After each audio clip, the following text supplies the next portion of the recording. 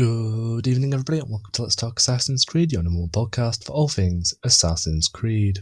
Good evening, everyone, and welcome to episode 153 of Let's Talk Assassin's Creed.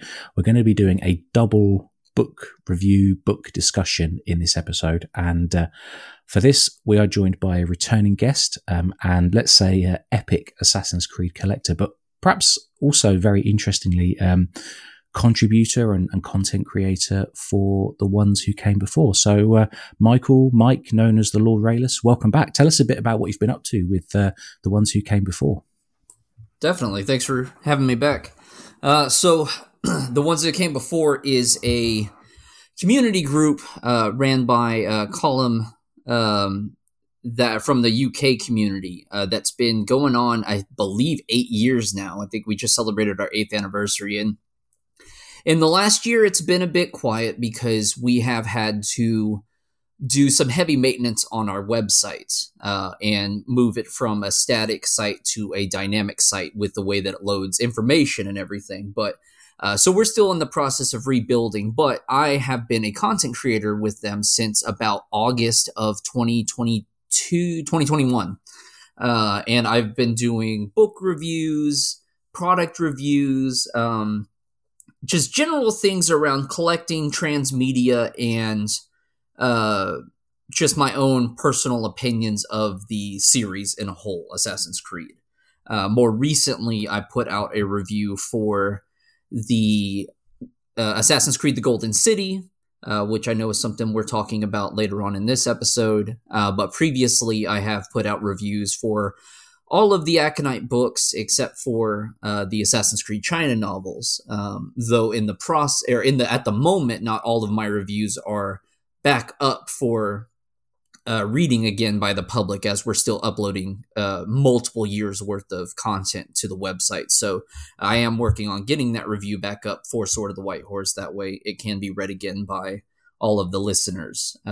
But yeah, that's pretty much what I've been doing alongside of just working through my Assassin's Creed timeline and juggling some other hobbies. And your contributions are significant, especially your detailed book reviews and the quantity that you're going through. I've got one quick question. Catching up with you, we haven't spoken in a while, so I think we first spoke to you. It was more than a year ago, and you were a fair way through your genetic memory sort of sequential playthrough of the entire franchise. What date have you reached up to in that? So currently I am in 16th century China/Mongolia, which is the location of the Assassin's Creed Desert Threat Shao Zhen trilogy storyline. It's non-canon, but it's still so far a pretty decent trilogy, making her one of my favorite characters. But because of all of the additional content that was added to close off Assassin's Creed Valhalla and the transmedia that is continuing to be released for Assassin's Creed Valhalla as well as Assassin's Creed Dynasty, and then all of the stuff we had for AC-15, I've had to do a little backtracking on top of a new project where I'm trying to catalog all of the historical references to books and other media in the games, movies, shows, everything, so that I can build a historical library, and that's taken a little bit of my focus away from just actually reading. You've got some very large-scale projects then in progress. Okay, so we're not going to be talking about the Shao Zhen novels published by Aconite today. Is there 2 have been released, or one's released, one's preview, I think, and a third on the way? Is that right? As far as the United States go, there are 2 physical versions. The third one hasn't been announced yet, but we know that it's coming. As far as the UK, though, I know that the ebooks are out. And I want to say that they just released the physical version of it, but I may be mistaken there. But I want to say it's available worldwide. We got a copy of the Desert Threat physically. Okay, then yes, it is out. We did. Yeah. Was that the first one? Because I got to be honest with you. One. The first one is the Ming Storm, which is a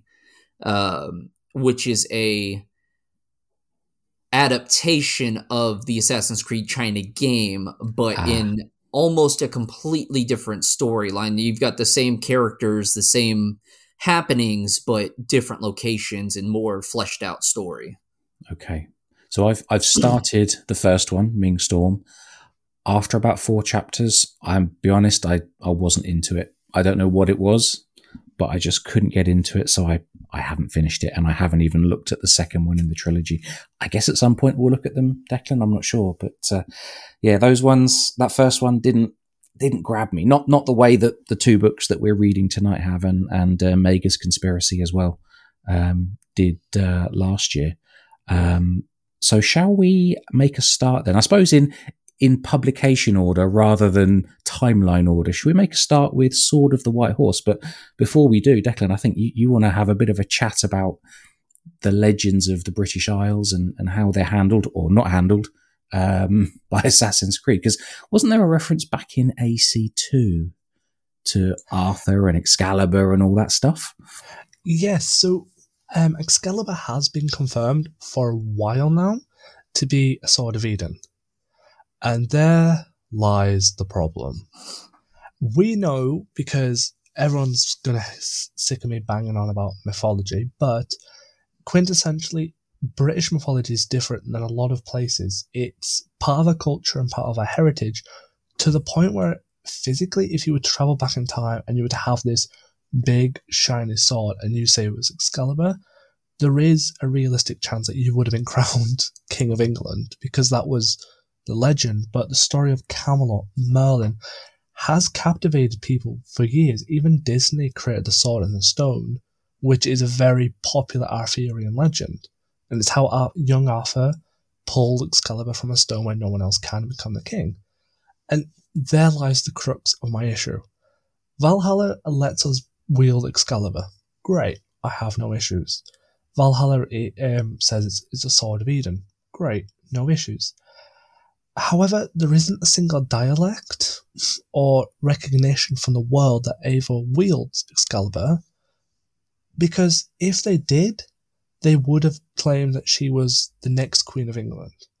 And to me that is very vital, because in The Sword of White Horse, the character Neve does actually specifically say that there is a plausibility, and the key word there is plausibility. I'm not going on a massive rant that she will be the Queen of England, but there's a plausibility that Eivor could be the Queen of England. And that is important, because if the series capitalised on that, it would have made an interesting point that Eivor could have overthrown Aelfred and taken England for herself as the Queen. And if she was in line with the Hidden Ones would have had more of a foothold in the country more than the Templars. So it would have been a very unique and dynamic twist that would have been historically accurate, if that makes sense. It does? It does. Yeah, absolutely. I mean, you know what's funny? After hearing you say that, I just realized, and I don't know if that's actually what the author was looking at doing, but I just realized that Hytham and Valka are kind of like one of King Arthur's knights and Merlin to Eivor. Yes, see, you were touching on a very good point, because this is another thread that I noticed, that Eivor is an Arthur. Technically, she pulled a stone where no one else can. She's unfit to wield it, no offence, but neither was Arthur to start with. He needed a mentor. Hytham's always been Eivor's mentor. Always. So I would say Hytham's, like a Lancelot or a, not Guinevere, I'm trying to think of the other knights that were more of his right-hand people. There was Lancelot and Sir Galamir, I think it was. Galahad. Galahad, they're the one. So I would say Hytham is the Galahad, but Merlin, not to typecast because Valka's a seer, but Merlin would be a Valka because she offers wisdom and hope, and that's what Merlin did, even though Merlin never got involved. And technically, no offence, but Valka's a little bit more smarter than Hytham at times in the book. And Merlin was smarter than all of the knights of the Round Table. And plus, as well, I'm not trying to like diss on Valhalla because Valhalla's got a great story, but the Women in the Mist, who talked about Avalon, that's a big thing in the book. Descendants of the Round Table, they're enemies that are alongside the Order of Ancients in the book. That's vital because AC2 said, hey, King Arthur was real and he had a sword and, that was Excalibur. So in British culture, we don't know if King Arthur was real that I'm aware of. He's just a figurehead. Yeah, it's legend or myth, isn't it?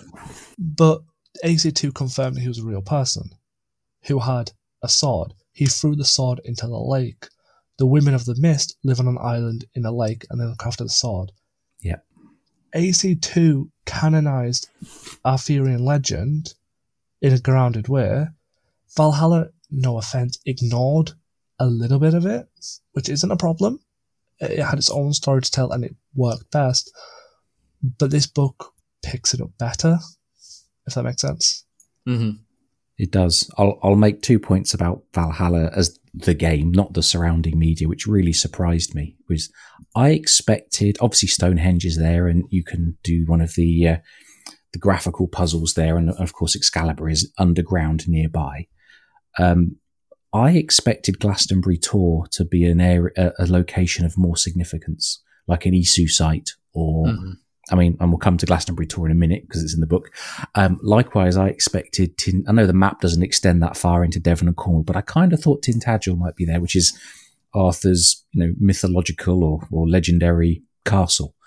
And as the game continues to lean fairly heavily into myth, and like you say, Declan, these are pre-established. Arthur is pre-established as a. Did he have? I mean, he had Excalibur, and Excalibur as a piece of Eden. Did he also have an Apple of Eden? Or was it just the power of the sword that let him, control England after the Romans left? I assume it was the sword in the same way as the sword that Genghis Khan had. Yeah, I think it was just the sword. Yeah, okay. Yeah, because the swords provide influence to whoever holds it. I mean, we saw it in AC Heresy. Yes. With Joan of Arc, you saw it in Unity. That sword gives them the power, but they have to be physically holding it. Whereas the apple can operate on its own at times. That's a very good point and a very good distinction. I'd never thought of it so clearly as that. Yeah. Go on, Declan. Just a quick one on about Sword of Eden. I don't know if any of you else know this, but there should have been 2 Sword of Edens in Valhalla instead of 1.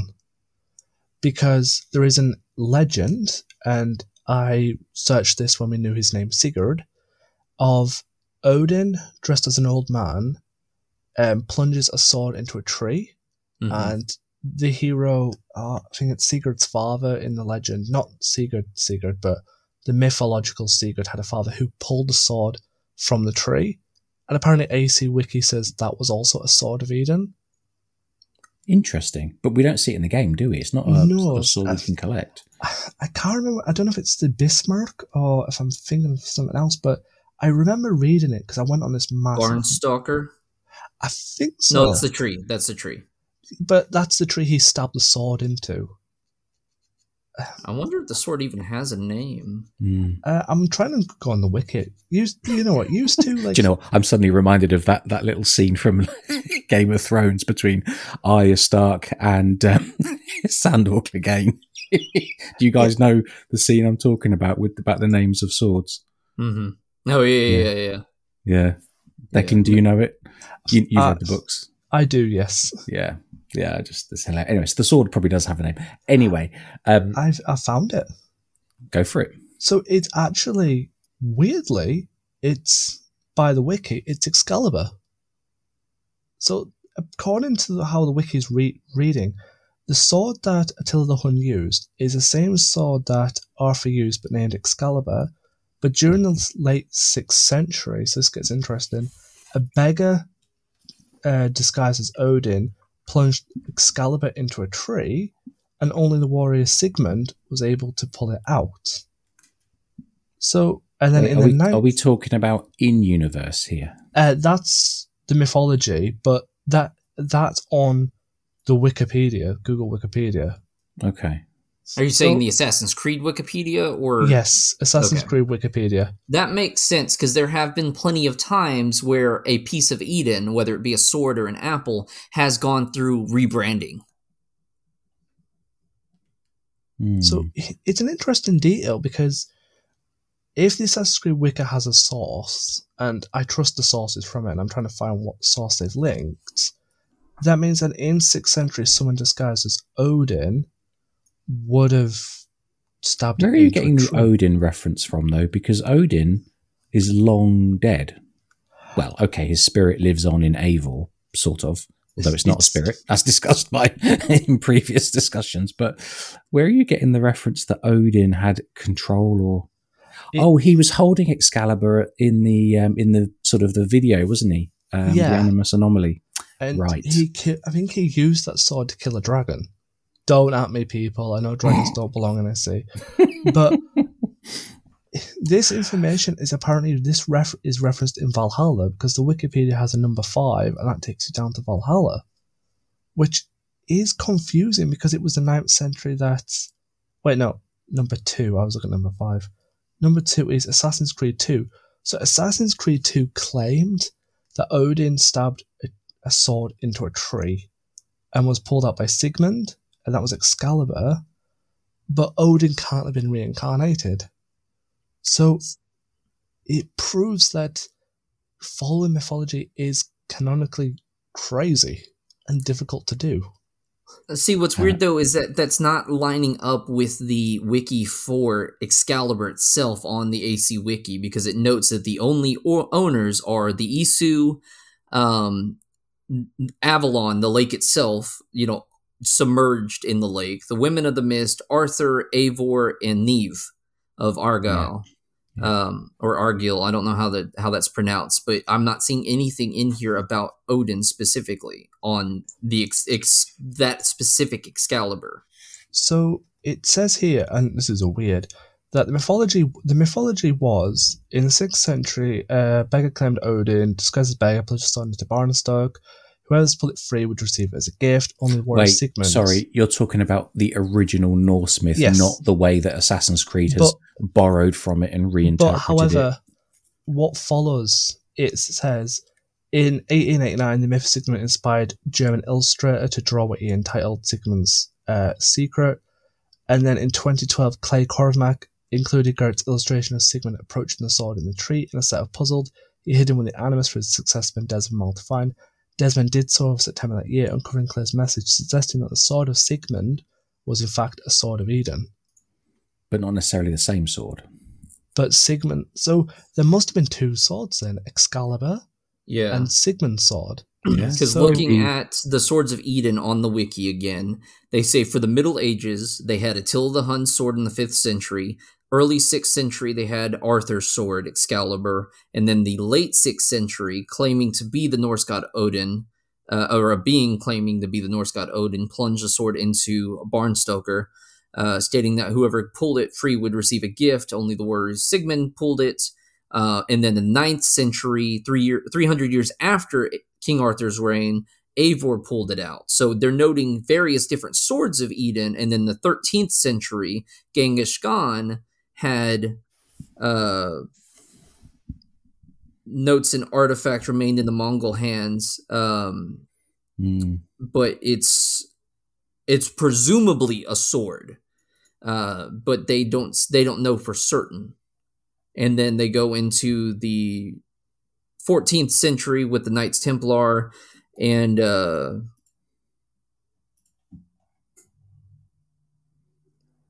I think this is Molay. Yeah, Jacques de Molay. And then it goes into France, and then feudal Japan had a sword. There's so many different swords. Yeah. But I wouldn't be surprised if one sword had passed hands that many times. But seeing as the Excalibur was put into Stonehenge by the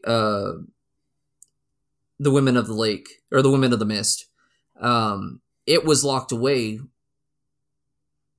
until Arthur pulled it. Or after Arthur pulled it, it was locked away until Eivor pulled it. So I think the swords would be different from what was in legends or mythology for Odin's sword. So yeah, they that could have possibly paragraph had referring to Odin doesn't make sense to me.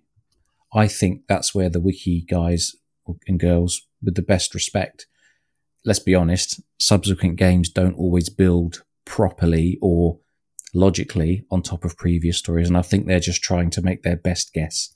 Yeah, and not all the making a pages on the wiki necessarily line up always. Indeed. Some of them may not be Indeed. edited as frequently as others. So, Yeah. but it's still it has been something that has been done before, where a piece of Eden has been rebranded. Especially when we're looking at Altair's apple, Ezio's apple. Because there was 2 different apples. And, those apples traveled at various places. I mean, Columbus took it to his deathbed, and then Callum, took the apple from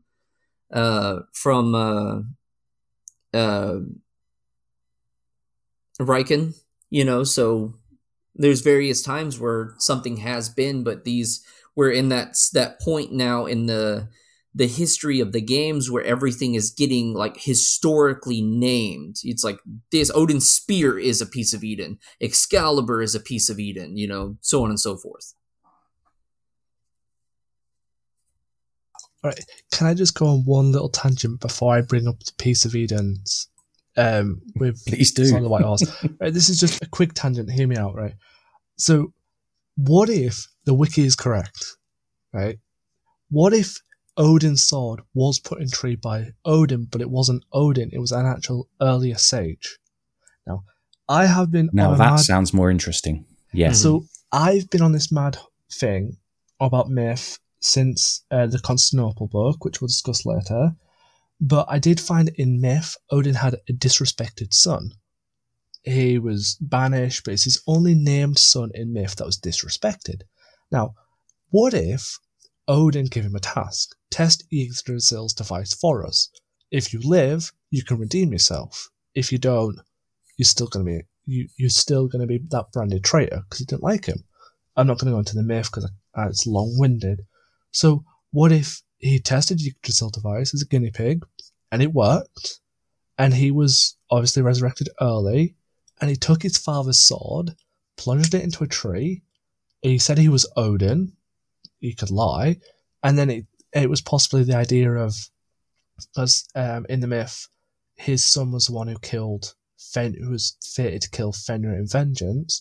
So what if it was like a little idea of, if it works, you can avenge my death. So he takes a sword, plunges it in a tree, and tasks Sigmund with the task of finding Fenrir and killing him, which was impossible because the sage never came active. So it was just a fool's errand. It's possible to explain like that. Yeah, absolutely. Yeah. It's possible with the sage aspects, because of course, all of the Isu were dead, and only the sages are there. But the other thing I look at is with his disgraced son, was that before or after Loki had pretty much destroyed his life? I think it was before. Okay, then there's a possibility, but I think after what happened with Loki, I don't think Odin was very trusting. Because along the myth, there is just something like the son did something, I can't remember what it was, but his destiny was to kill Fenrir after Odin's death. So his basically the whole, what I looked at was basically like, I'm going to die by Fenrir, you have to avenge my death. So it's like a little secret, on the side. You're a disgrace, but you can get your honor if you kill the man who kills me. Test the device, and if he has managed to escape to the future, you can kill him. Like if he managed to survive the apocalypse, you kill him for me. Doesn't work like that, because I don't even think the Isu understood what the hell the Yggdrasil device really was. I think they were a bit like, we'll test it. If it works, it works. Well, even if that was the case, the only person that would have been able to get him out was Valka's mother. Because she was the only one that was in the tree when Layla found it. Plot twist. Dun dun dun dun. I don't know, I'm on a crazy Or when Eivor found it. Yes, that's right.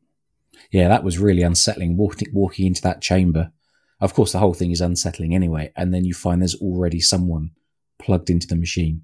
Right. And I looked once and thought, who on? And then it clicked who it was. And even though, it's many hours prior in the story, you go back to Valka's hut in Norway where Svala is sitting there sort of in a catatonic state. And I was really unsettling, to be honest, which is, that's what games should have, good storytelling elements to make you think and make you unsettled. But we should probably talk about Sword of the White Horse a little bit. Yes. So I have one, Declan. It all ties together. Yes, it does. It does. I have one last discussion point before James can take the reins, because I'm on a mad one, because I know I missed last week, so I've been preparing mad to go. Oh, I see. You're sort of all stored up, are you? Yeah, because I missed last week, so I'm just trying to get back in the flow and help out. So, last question I have burning: contradiction of Pieces of Eden. Now, Sword of the White Horse, I don't know when it's set, so someone will have to help me there. It's right before Eivor leaves for Ireland to see her cousin. Yeah. So that means then, judging by Sword of the White Horse, every piece of Eden you find for the Ireland DLC is not canon. Except for Excalibur. Except for Excalibur, because Niamh asks about what if you had Mjolnir, Thor's hammer. Volker's like, well, we don't have Thor's hammer. Right. Because Eivor only ever found Excalibur. So why the not necessarily. It could just be that she hasn't returned to Norway yet to get Mjolnir. Well, I think the whole point of it, in the video game, you as the player are wanting to have the ultimate weapon. So they're going to give you all of the weapons of mythology, because it's like, who doesn't want to play as Thor, in a game? Yes, indeed. But in the story, in the actual canonical story, there's no point in having Eivor have every single piece of Eden. Excalibur is Eivor's piece of Eden. Ezio had the apple, Altair had the apple, Edward had the skull and the cube, Connor had the sphere. Everybody has one exclusive piece of Eden to them. But of course, you're going to find other ones, especially in the RPG series. But Eivor's was Excalibur. It's canonically stated now in the book that Eivor had Excalibur. Eivor fought with Excalibur, and people respected her for it because Excalibur was putting out that energy that said, this is who is influencing you. This is who you bow the knee to.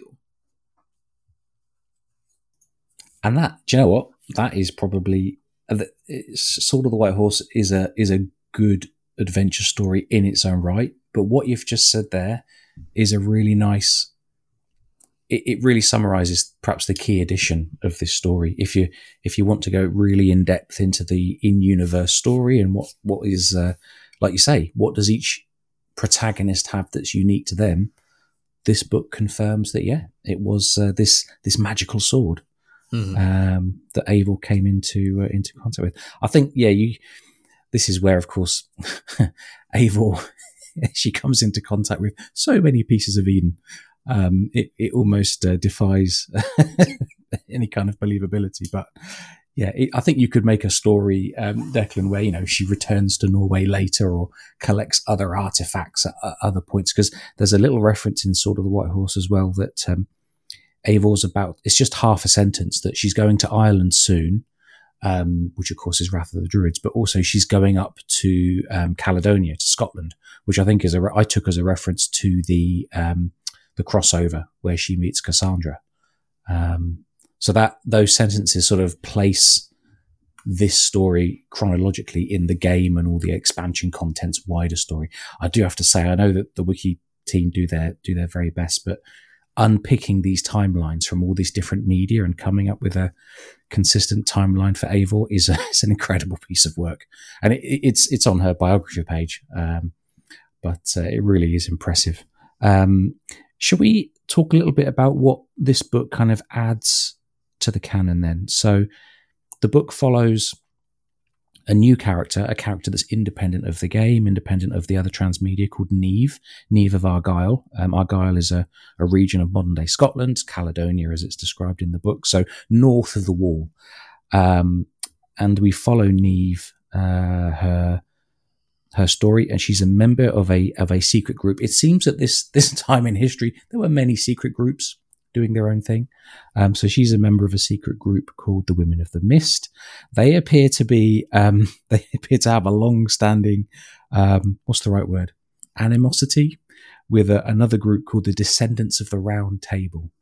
And I feel like this book is really, of course, like you say, Declan, there's a lot of rich mythology that can be drawn on for telling the stories. And I feel like this book really draws on that and uses it and kind of fits it into the existing world of Eivor and the Raven Clan.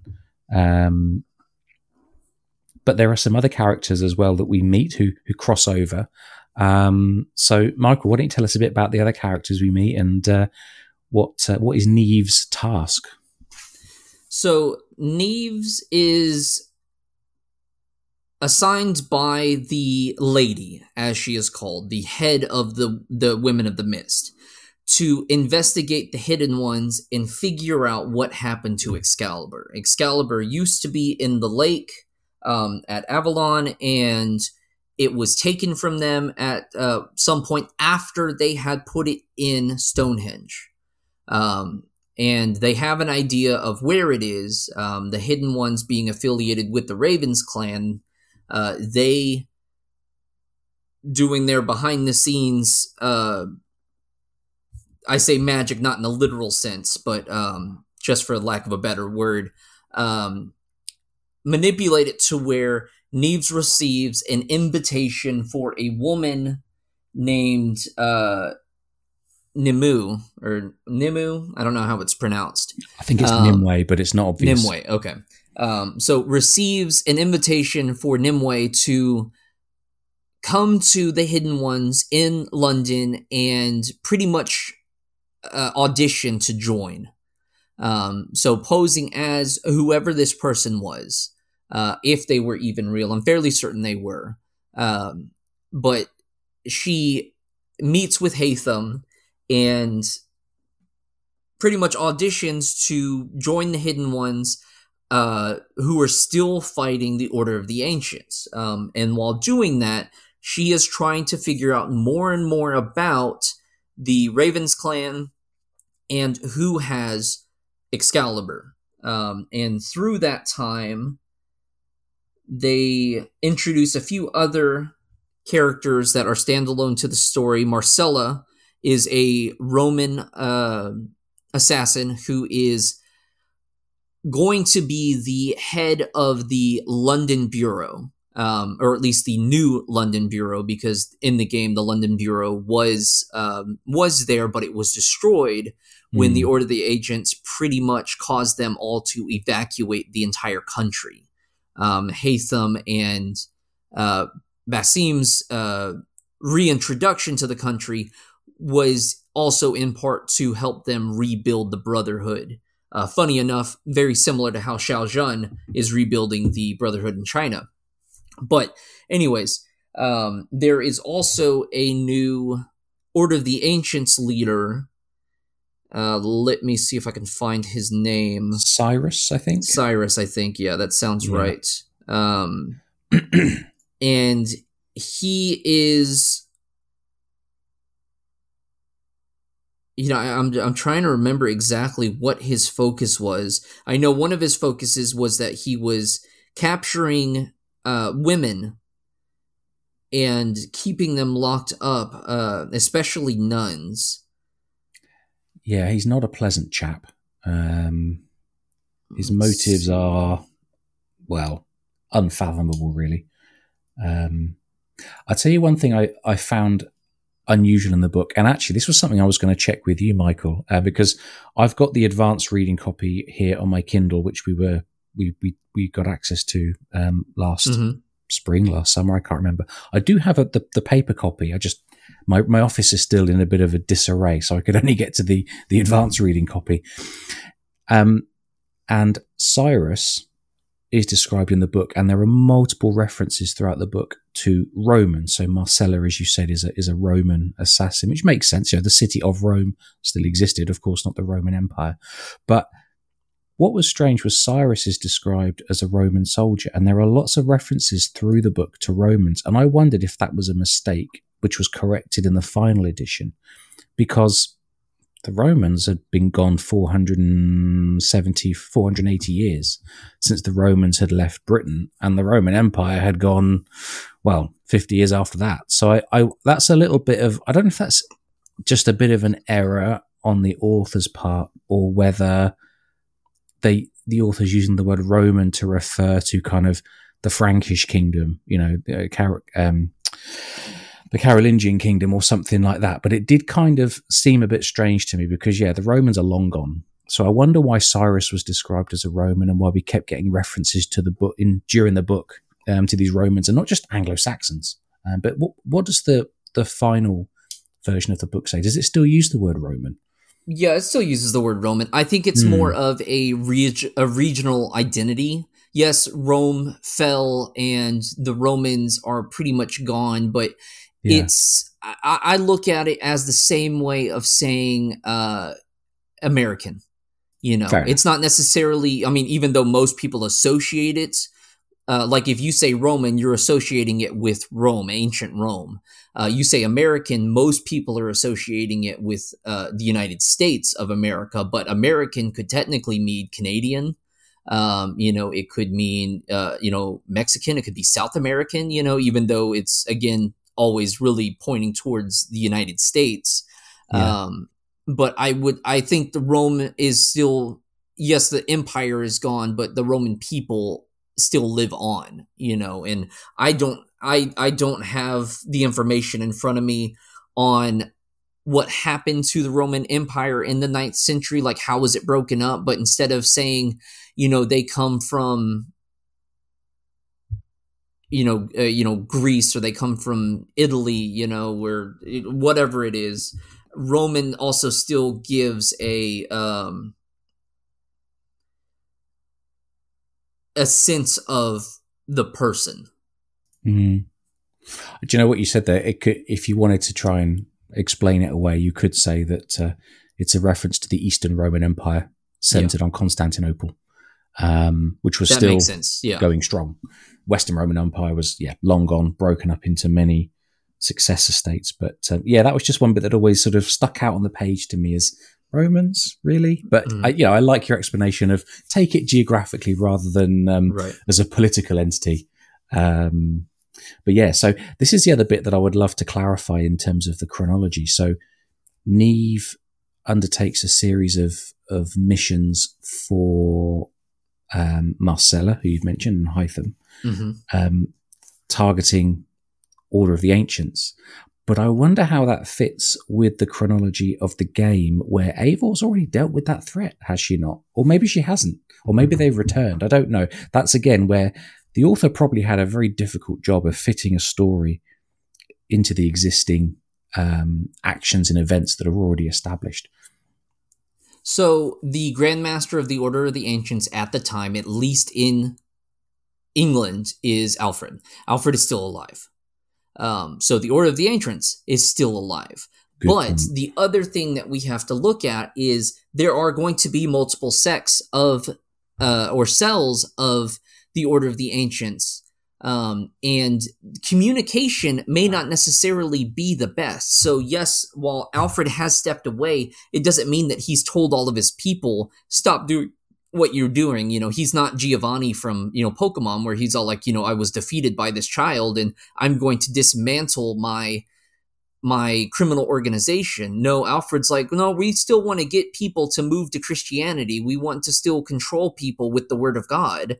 And that's what Cyrus was doing. I went and looked at it again, and the holding of the nuns and everything, they're trying to get rid of the pagans. And so that's what they're doing, that Niamh and Hytham and Volca just kind of get pulled into on the side while they're trying to stop the Order of the Ancients. And I think, personally, I think that's why this Excalibur storyline kind of hits so well, because Eivor is by rights a pagan. You know, she's not following Christianity. So in a world where Christianity is like forcibly taken over a country that is built on paganism, you know, the Celts, the original Scots, everything was paganistic in them days. Eivor is the perfect embodiment of freedom. You know, she's come to make a life. She's pagan.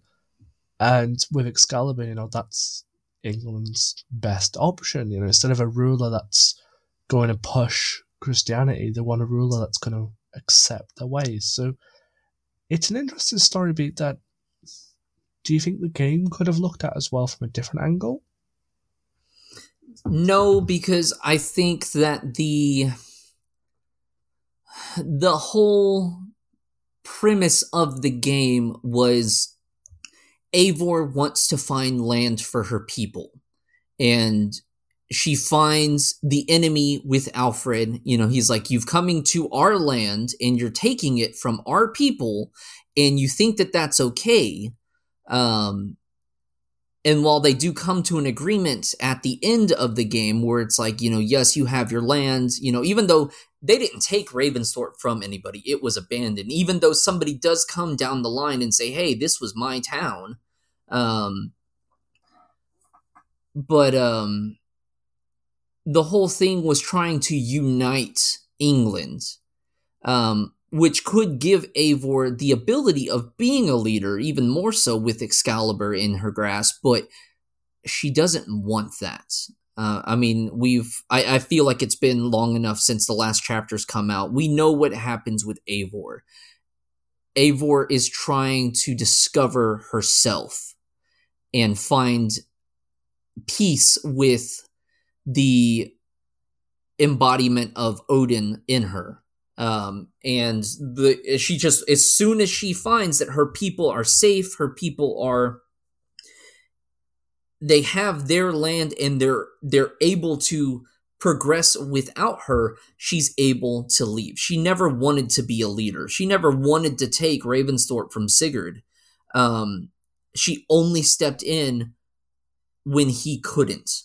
You know, she's a follower and she has leader tendencies, but she does not want to be a leader. She wants to have the peace that she found in Vinland for herself. So, uniting England, coming and finding that, you know, Alfred is no longer fighting with the Vikings, and, you know, Guthrum has taken the name Eccleston as his, if I'm remembering right, as his Christian name. Hytham is leading his own new bureau of assassins and rebuilding what they are. Everybody is growing and moving on, but there's no struggle for England anymore. And not that Eivor ever cared about the struggle for England. Eivor only ever wanted her people to be safe, much like Neve is wanting for the women of the lake, or the women of the mist.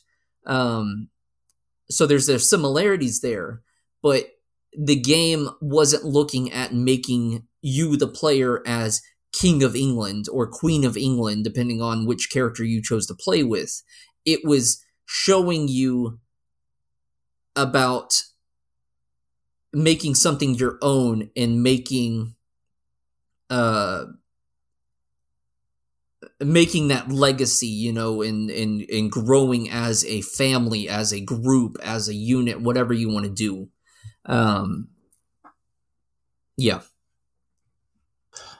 So I think that's why it's then, on that point, then, it's a good thing why the events happened, why they got rid of the sword and gave it back to the woman mist, because even though Eivor has the sword and she was using it, its true potential was never there, and it was too risky, you know, like, she was never going to capitalize and be the leader. She was never going to take the rightful seat of the throne as she's entitled to. So, but somebody would take it off Eivor. So it's a good twist, and that sword's taken off Eivor because it needs protecting, because the wrong person could take it and claim the throne.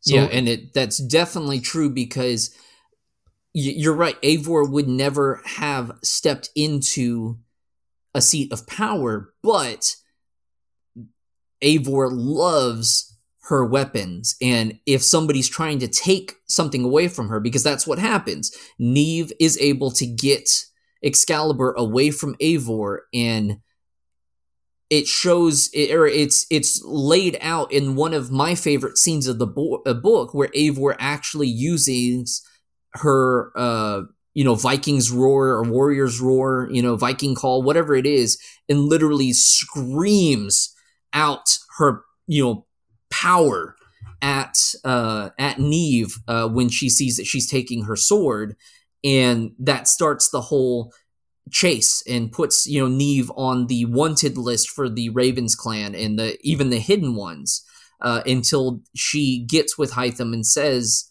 or was she partnered with Hytham, or she partnered with Valka, or was it both, where they have to say that it was destroyed because it has to go back to her people. So that was Eivor's Valka's plan, wasn't it, to cause like a massive distraction? Yes. It's like, Eivor's, you're taking my sword. That's all that matters. That is mine, and I love what it does. But Eivor would never use it for what it was meant for, which is what the descendants of the Round Table were wanting to do. It was to put somebody in power just because they hold the sword. You're holding this now. You can influence everybody to follow you, and then we're going to tell you what to do. But of course, as soon as the Order finds out that that's what it does, they want it as well. I wonder, and I love James' thoughts on this as well. I wonder, because James mentioned about other secret agencies, what if the Order of Ancients in this book wanted it because they wanted to usurp Aelfred? Because a lot of the Order of Ancients seem to be like the mother of father of understanding, the mother of wisdom, and the voice of reason. So they had their paganistic roots to the Isu, but Aelfred's radical reformation was, hey, it's Christianity, it's God, it's one father of understanding. Could then it be like a little meta message that a form of Order of Ancients may have wanted the sword to usurp Alfred, but somebody they could puppet in power to keep the roots that... Because if Aelfred's in power, he will already make as many radical reforms as possible because he's starting, where a puppet king would not make so much drastic changes, if that makes sense. It does, and I think this is an area that could be for some really interesting storytelling. So like you say, you've got the Order of the Ancients, as we know it from the time of, the stories told in Odyssey and Origins and then in Valhalla. But then we've got the Templars as they were established at the time of Altair in AC1. And between the events of Valhalla in the 870s and the events of Altair in the 12th century, the Order of the Ancients transitions into this kind of Christian-based or Christian-influenced organization. We now know that Alfred started that process, reformed the order. But, he's one guy. He's one leader across the whole continent of Europe. And there will have been resistance. It wouldn't have been a case of all of the existing members of the Order of the Ancients would have gone, yeah, great plan, let's go. I'm thinking of sort of a Captain America Civil War type situation here, where you've got people willing to sort of convert, quote unquote, to the new belief system or the new organization system. And you've got those that actually quite like the way things were. Would there have been purges? Would there have been a lot of political skullduggery? Almost certainly. Organizations, whether they are countries, whether they are militaries, whether they are businesses, they have hierarchies, they have politics, they have people who want to progress. Anywhere there's humans, regardless of whether they are working for the so-called betterment of humanity or peace through control or whatever, there's always politicking. And a change like Alfred wanted to bring would have caused an awful lot of backlash and politicking. And it probably wouldn't be very exciting as a game, but I think there's an awful lot of transmedia potential there for Alfred, because he didn't live very long. Did he die in 899? I think. Certainly he didn't live into the 900s. Anyway, he didn't have that long to spread his ideas and his influence enough that they stuck and they became the dominant structure. Yeah, it was 899. Right, it was 899. So he had about 20 years to spread his ideas and his new structure and his influence. Excalibur would have been a very powerful tool, either for Alfred or for those sort of, I don't know what you want to call them, legacy members who preferred the old way of doing things and not tying themselves to Christianity. I don't know if it's stated in the book, but yeah, we've got Cyrus, we've got the priest. Is it Deofric? Yeah, Deofric. Father Deofric. Right, and plus a few other, I think one or two other targets. I don't think it's ever stated what their relationship is with the wider group, is it? It's kind of ambiguous, which is fine for the book, for driving the action forward. But so that actually goes back to the thought that I was just processing while you were talking about that. So I don't think that there would necessarily be a need for anybody to usurp Alfred, because the Templars, the Order of the Ancients, their whole thing has been that they are trying to control the people because they don't think that the people can control themselves. So you go back to Odyssey and Aspasia, and the whole thing was controlling behind the scenes to run a country, a city, whatever, to where it can progress and become better. But of course, they're going to take personal benefits from what they're doing. We're going to sit on the top of the mountain while we control everybody beneath it. I mean, that's how power works. Yes. And then Origins, you started to get a bit more into the Isu aspect, but it was still controlling not just Egypt, but the entire Roman Empire. By taking Caesar, because who was running the Order of the Ancients in Egypt? Oh God, it's that character that no one can ever remember the name of. Is it Flavius, who is the actual leader, or Septimius? Yeah. Flavius. And of course, it's kind of a running joke, isn't it? Because no one remembers who he is, because he's such a non-entity until the end. But he has the ear of Caesar, Yes. So it's like you've got that power. But then when we get into Valhalla, the power isn't necessarily trying to take the country; it's taking the people through their beliefs. Christianity has been introduced, and it's spreading like wildfire. And it's much easier to say, we now live for the church, because that's how we will progress.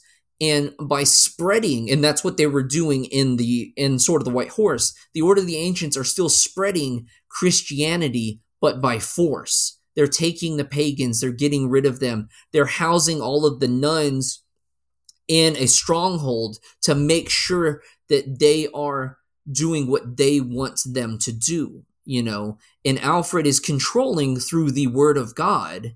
And as you progress throughout, I mean, look at Rodrigo. Rodrigo became Pope because he is now the voice of God and the Templar, Grandmaster.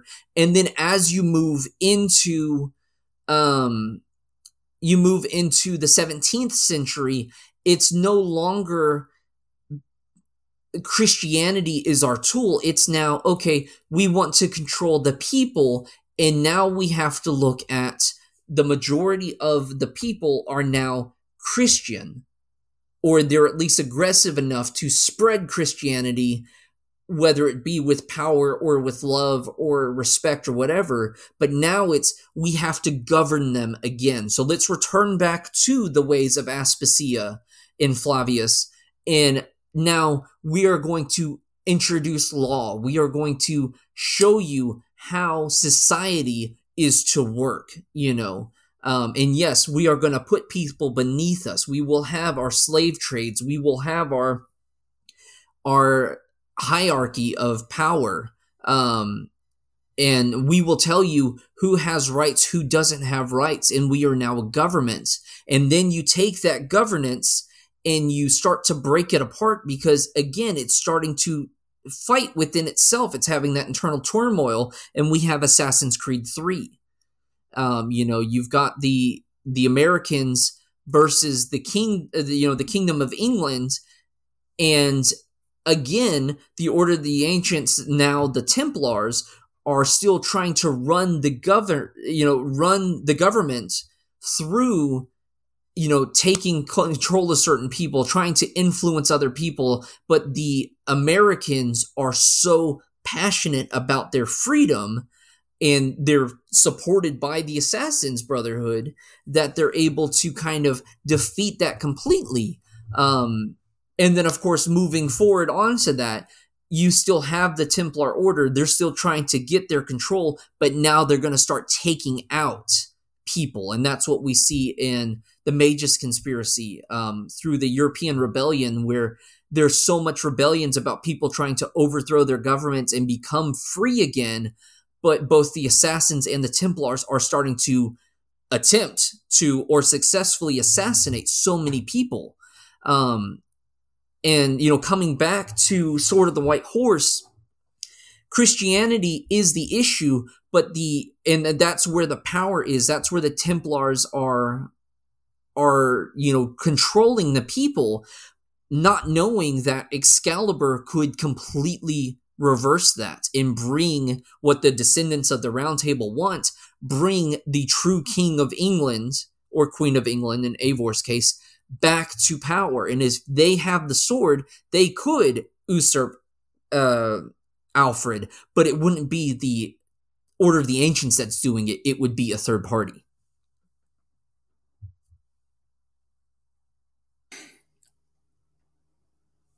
I'm trying to think, how does the story... You see, I read the book last summer. Right. I have been rereading it over the last couple of days to refresh my memory, and I haven't finished. So I'm trying to remember, how does Sword of the White Horse end? Is the sword returned? No, it can't be returned to the vault. Is it returned to the Women it's of returned the Mist? to Avalon. So Returned what to happens Avalon. is... Okay, yes. Neve gets with Vulcan Hytham, and they quote-unquote destroy the sword in front of everybody. So the Order of the Ancients, the Descendants of the Round Table, the Ravens Clan, the people of England see that it has been destroyed, but that was just a replica. The actual sword is returned back to the lake, and the lady, who is the head of the Women of the Mist, steps down, and Neve becomes the new lady. So Neve is still in England, protecting the Piece of Eden, and really, I mean, that's all they're doing. They're protecting the Piece of Eden. They are the guardians of Excalibur. They're not influenced or influencing the people of England. They're not trying to be political. They're not making moves on anything. They are protecting the sword. That is all they're there for. And now that they have it back in their possession, because their vault failed, even though it was an Isu vault, they have what they need. So if we were to ever see Neve come back, it would probably be in the way of some kind of support, in the way of, let me tell you what I've been doing or what I would do in this situation. But it's the closing of that myth. We had a very isolated mythological legend story that was a great adventure, but it's ended, and there's nothing more that needs to be said. We don't continue to try to write for King Arthur's tale and, what happened next and everything. No, we know what the legend of King Arthur was. We know that he passed, and that's it. So that's it for the for Excalibur. This is what happened to Excalibur, and unless it was to somehow come up again in the future of England, it's just a myth. It never existed. It's just a story that we tell our kids at night. It's interesting that it wasn't touched upon in the modern day. Maybe it's a good modern day MacGuffin for a future game. Possibly. You know, the assassins. Go on, Declan. Sorry, I should have put my hand up. Arthur's meant to return from the dead to claim back Avalon. Just plot twist. That might be a stretch too far, do you think? I don't know. I want to ask you both then, so we've been talking about the story of the book and so on, a little bit about the characters and the factions involved. Did you enjoy it, both of you? Very much. I think one of the best things for it was it started the exploration into Hytham. As we continue with this podcast, we're going to talk about The Golden City, which is another book about Hytham. And later on this year, we have his actual journals that are coming out. He is a major anchor. He's almost Da Vinci for Ezio. He is the anchor of the Assassin's Brotherhood in this Viking saga. People talk about how we didn't have assassins in the game. We did have assassins. They just weren't the main character. And now we're showing how are they regrowing, And then on top of that, you look at the other characters like Valka. Valka was always this mysterious, woman of power in the way that she was who the Viking people came to in the Ravens clan to get understanding of what's going on. I look at the various forms of media like Vikings on History Channel, at least here in the States, and other tales where the seers were they were the voice of God or the gods. They were the guides to the darkness and stuff. But what this book did that was so great was they gave Valka humanity, because Valka was always mysterious and talking in code and, or talking in verse or whatnot. But then watching Valka see her sisters in religion, not just necessarily paganism, but seeing her sisters being held captive and saying, hey, we've got to fix this. It's like, oh, Valka wants to do something now. This is great. Yeah. And, seeing her, it was almost like a buddy cop movie, but instead of it being Neve and Hytham, it was Neve and Valka, And that's a really great way of describing it. There's definitely sequences. You're right. She's instead of being rather remote in her hut as like a consultant to Eivor. Yeah. She's definitely a woman of action in this book. And you're absolutely right. Buddy cop is a good way of describing it. Yeah. It's certainly a good addition. I enjoyed it too very much as an action book, and it's a great addition to the storytelling of all the different characters. And like you're saying, I think we were talking about this the other day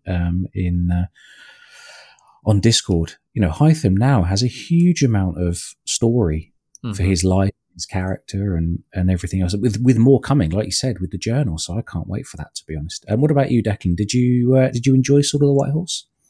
You know what I'm going to say. I do, but I've got to ask the question because that's how we do these things. Did you enjoy it, Declan? I loved it. I think the best way I would describe it is Valhalla is proper traditional Viking story.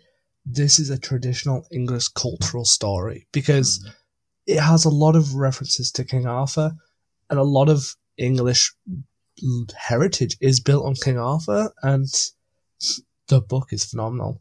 I love Valka more because Valka is just epic. I loved Hytham more because Hytham's adorable and I want to give him a hug. And you know what? I'm not going to lie, I wasn't a fan of Neve on paper.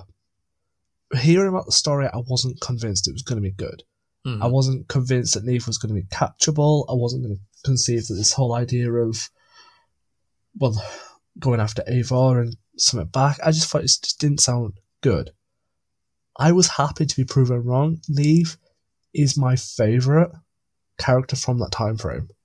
She's smart, she's funny, and she would make a badass assassin. She would. She was perfect.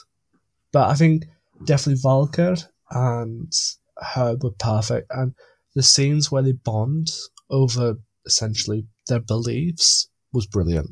It was just well done. All right. So on that bombshell, shall we jump a few thousand miles southeast and 20 years further back? Actually, maybe it's not as many years back as that, is it? Prequel. It's a pre-sequel. Golden City. No, 20 years sounds about right. It was like 850 something, but it's also after. It's after Mirage. Plot twist. You're right. It is after. So it's after. We need to get the chronology right here. So Hytham was born around about 855. 867 CE. Okay. Because it's around the assassination of Michael III. That's right. This can't be right though, because again, I have the wiki article for Hytham open here. Now, if Hytham was born in 855, he didn't go to Constantinople in 867 because that would make him 12 years old, which is not old enough to have finished. No, you're right. You're right. I actually do need to update this because Michael III was Leo's father, Leo the First. And he was 10 at the time. So, not Leo the First. Was it Leo? Am I thinking the name wrong? Leo is the young boy. So, let's set the scene. So, we're in the book, Golden City. It covers, we have like an intro couple of chapters. Then the story jumps, which take place over a day or two. The story jumps forward, I think, a few weeks or even a few months. But then sort of the bulk of the story covers action probably just over a few days, maybe a week. So it's a fairly kind of tight time period of the events of the story. The story is written from Hytham's perspective explicitly. So he observes the world around him. He observes his mentor, Basim, and he has an inner monologue about Basim and what Basim's intentions might be and so on. But we never get, so if you're thinking about Golden City as an insight into Basim, we only get that indirectly through Hytham's observations. And the story covers, I guess this is spoilers, but you can come back and listen to this later. The story covers the emperor of the Eastern Roman Empire, Basil, and his son Leo, and various plots and court subterfuge, shall we say.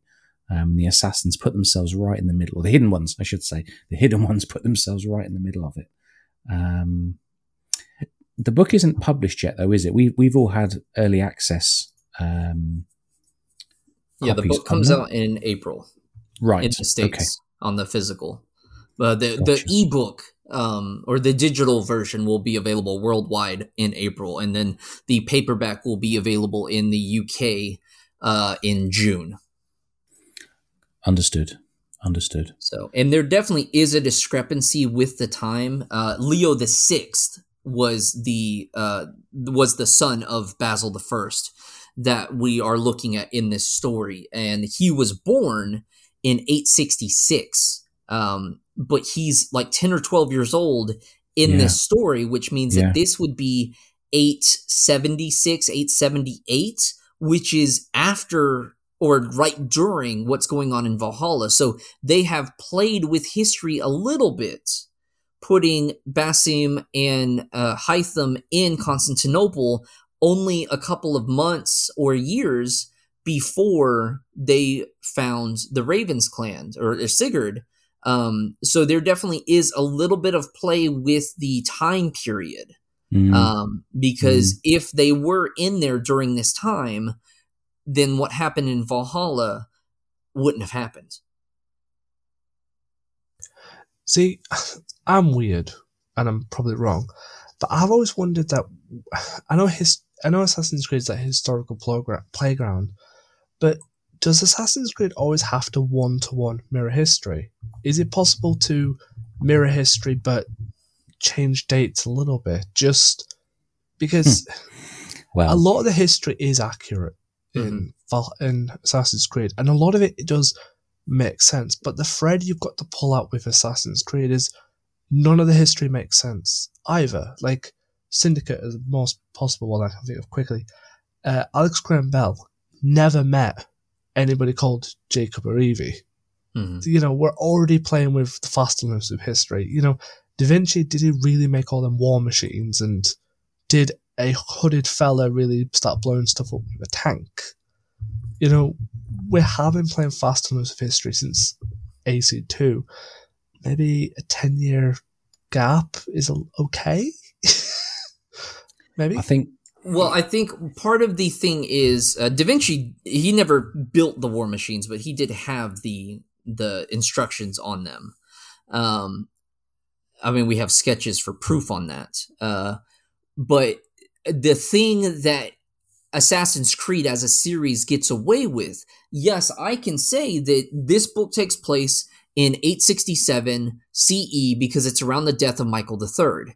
Because that's what's going on. Basil has taken over, or Basil the First has taken over, and he's, paranoid about his son Leo the Sixth, taking power because he doesn't think that he's his son, even though he is, and he's going to assassinate him. But Assassin's Creed doesn't say that the book takes place in. Actually, no, they do on this one. But a lot of the times they note it's during the 9th century. It's during the 16th century because they're not giving you specific dates because the dates may be convoluted. So that's how they can get away with it. It's like, yes, this stuff did take place during this century, but for the process of our story, we're going to mix it up a little bit. But going to the front pages of the Golden City, it does note that it is Constantinople 867. So this is 867, but Leo VI has been alive for 10 years. Michael III has just been assassinated. So it doesn't line up one for one with history, but it is still accurate. But of course, for the sake of storytelling, they do have to fudge the numbers a little bit. But it's not taking away from it. You can still respect the history. You can still learn the history. Because I would have never known about Leo VI or, Basil I or what happened in Constantinople. But if they were to go exactly with what happened, then history would be wrong, or they would be like, yeah, we've had the retcon the last 20 years prior to Valhalla because we want to tell Basim's story, but we have to make sure he's alive,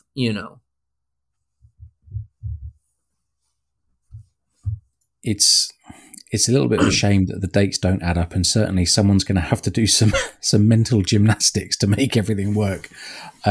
Likewise with Hytham's date of birth, because he's supposed to be very young. He's only an acolyte at this he? moment. He's not even a full assassin. Yeah, and I mean, we can probably check fairly easily, but I think he's supposed to be sort of late teens, isn't he? When I'd probably put him somewhere around 19. Yeah. So, you dial back a few years for the events of Constantinople and the Golden City. He's 16, maybe less. And he's got a hell of a lot of responsibility. I mean, maybe he's incredibly gifted, so that's fine. But I don't know. I feel like he probably needed more training. But anyway, but this book throws us into a court intrigue, should we say. And what was surprising for me was that it is strictly a Hytham viewpoint story. Mm-hmm. We don't get, and again, the writer's got a tough job to fit in between the events of Mirage, which was a story of which we don't know yet, and very the events curious of Valhalla. How much Jali knows about, or Jalea, I'm not sure how her name is pronounced. I'm very curious how much about Mirage does she know? Does she know anything, prior to writing this? Good point. We should probably ask her. I've tried contacting her, but I haven't gotten a response yet. I think she's just busy. Understood. Yeah, because likewise with Sword of the White Horse, you've got to find a gap in all this pre-existing history and story to tell your own story. I have to say, it took me a few chapters to get into this one, but I did, and I found myself again. It's a nice, fast-paced. It's quite short. It's probably shorter than Sword of the White Horse. It's quite a fast-paced action book. A lot of stuff happens. And I think it would be very interesting to go back to, if you were really invested, to read this book and then immediately follow up by replaying at least the early parts of Valhalla, or just save yourself some time and watch the cutscenes, because Hytham is the junior partner with Basim in Valhalla, and he objects to handing over the hidden blade to Eivor and so on. And, Basim tells him to watch and all the rest of it, and mind his tongue or whatever. In Golden City, Hytham, he's young, he's inexperienced, he's in a difficult position, but we really get a study of his wisdom, but also his mistakes. Yeah. And how much he has to learn from those mistakes. And he misjudges quite a few situations. And I wonder if that makes him more tentative when they arrive in Norway. And does memory of those mistakes, does that connect nicely as a character story with that crazy assassination attempt he makes on Kjotve, which ends with him having his leg badly injured. And again, these are all events at the start of Valhalla, so I don't think we need a spoiler alert there. But when I was reading the book and seeing, what Hytham was doing, I thought it did connect nicely with what we see later, and potentially him wanting to make amends for his errors in Constantinople. But we also know from the last chapter that he turns out to be a wise mentor himself. Leading the Brotherhood in Ravensthorpe. What did you think of the book and the story, Michael? So I enjoyed it. It was a good story, but it's not my favorite. I'm not going to say that it was bad, but it was extremely isolated, and it didn't really add a lot to the overlining Valhalla saga. And I don't know how much it's really going to add to my enjoyment of Mirage. It would really depend on whether or not we actually get to see Hytham in Mirage and how he works with Basim. But what I will say of what it did do, and what I respect the most of it, is that it really delves into the sacrifice that the Brotherhood has to give to be a member. And really the big underlining theme of the book is fatherhood. Yes. You have a prince that's, 10, 12 years old, ignored by his father, Basil I, and pretty much ignored by his entire court because they're trying to raise him to be a potential emperor, but they're also being punished if they show any kind of compassion to the child, because Basil is paranoid and he doesn't love his own son. And then you bring in Hytham,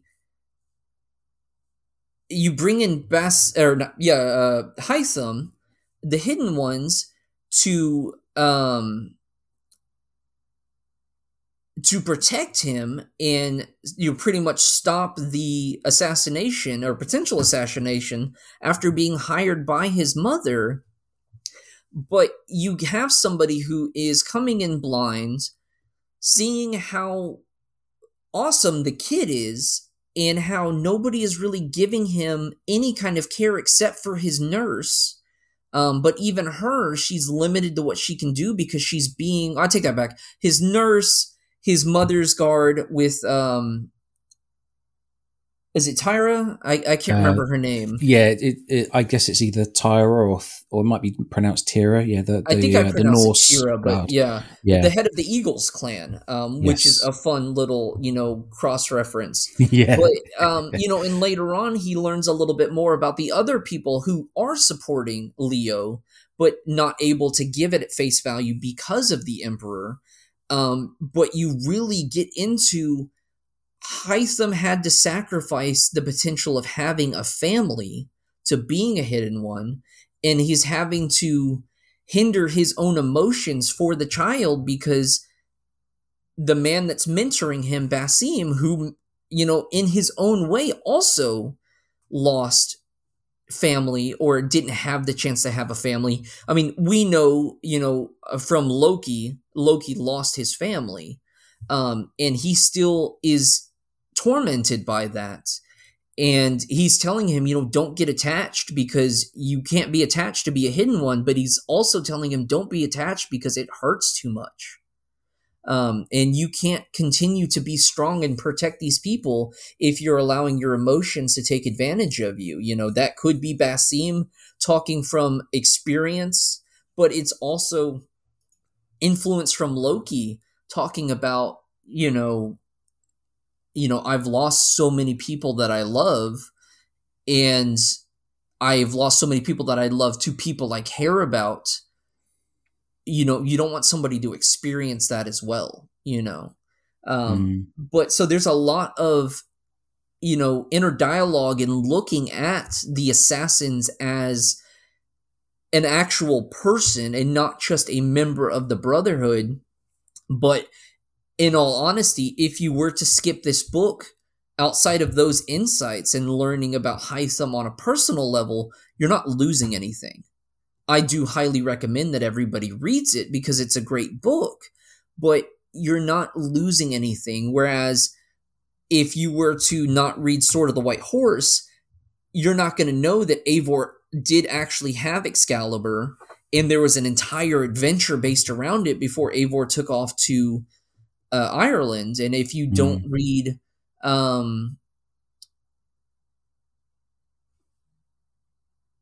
I'm trying to think of another tie-in book. If you don't read Gehrman's Saga, you're not going to miss anything from the overall story or what you're presented in the game, but you're not going to know about this epic quest of a side character who really got to live alongside of everybody. And, so it's a great book for the universe, but if you're not a diehard transmedia fan like myself, or you're not looking for every single thing that's not a actual video game, you're not missing anything necessarily. Yeah. You made a good point with, like you say, the parental side, right? And I think Hytham might be. I think he'd be a good father. Yeah, which makes the life he's chosen rather sad. Yeah, but it does. Sorry to cut you off.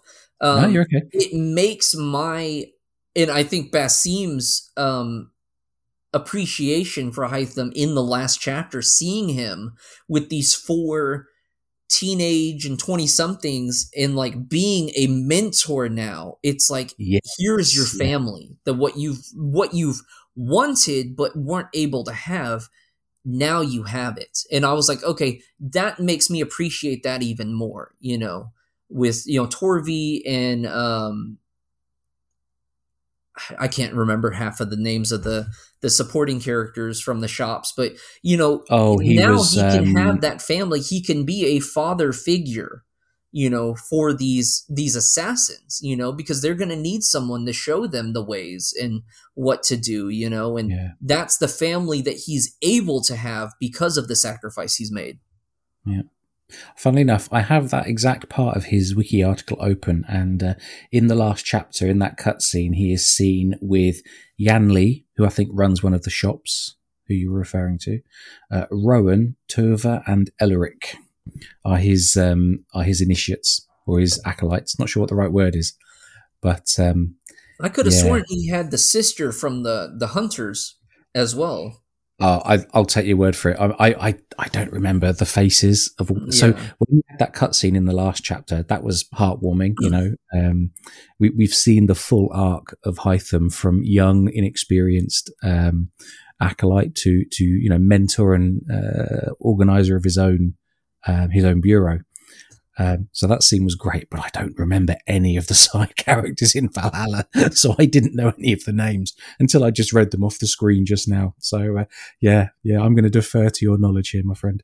It does make me excited for the journals that we get this year, because I would love for the journals to tell us what happens to Hytham. I'm assuming he gets to talk about everything going up to Valhalla.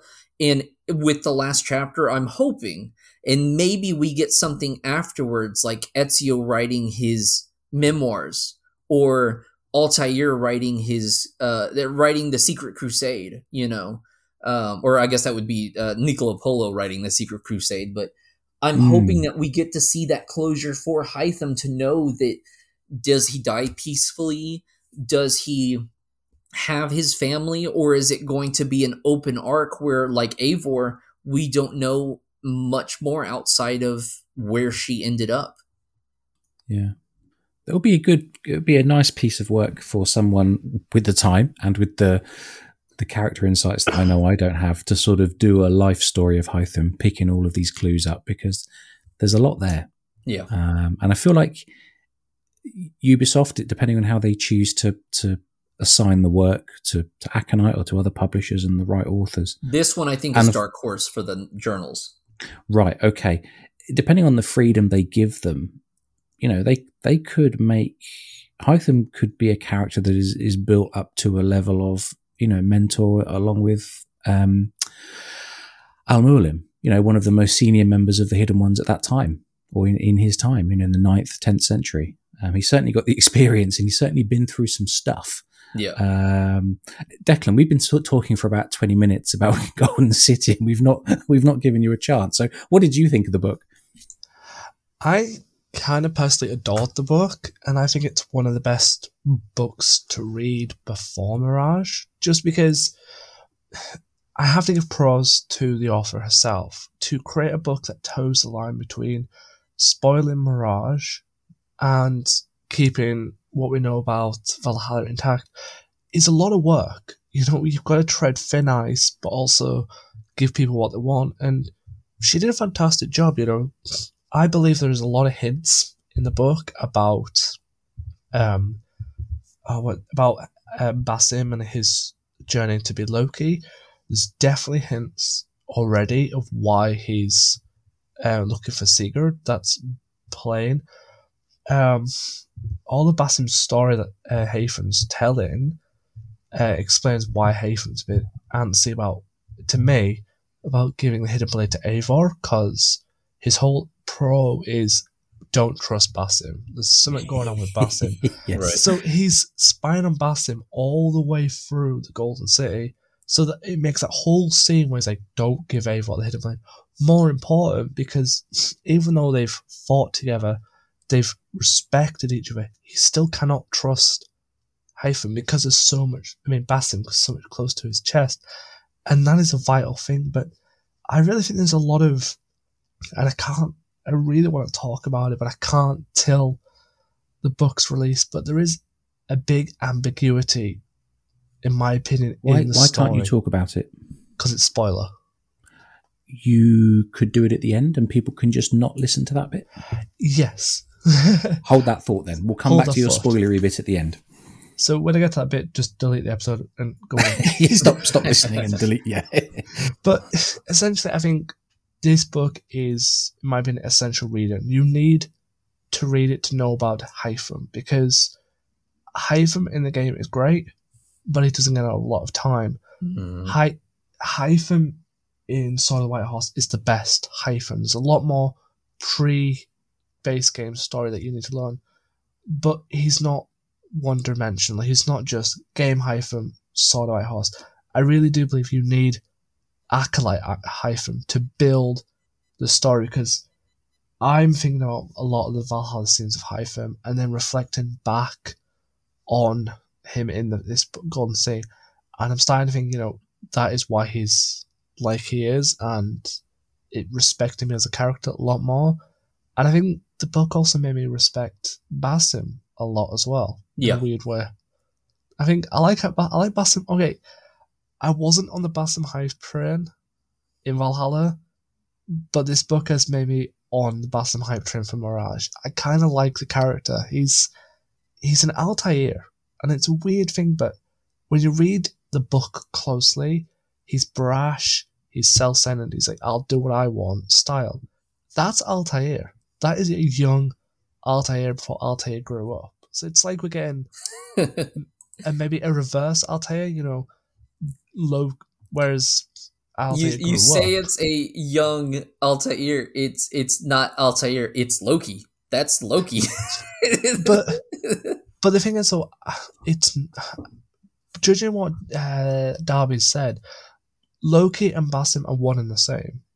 So whatever Basim's doing is what Loki. Basim would never.